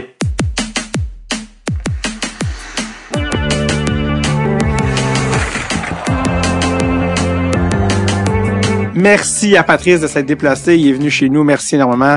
Je l'apprécie sincèrement. Mon Dieu, surtout, là, il était en train d'avoir à la fin de l'épisode son crash de fatigue de fin d'après-midi. Il a tenu le coup. Merci, Pat. Je l'apprécie sincèrement. Sinon, je vous rappelle, on se voit le 11 décembre 2021. Venez voir faire 1 heure de nouvelles jokes à la salle Fun Place à Longueuil. Vous pouvez vous guetter vos billets au davidbocage.com. On se voit le 11 décembre.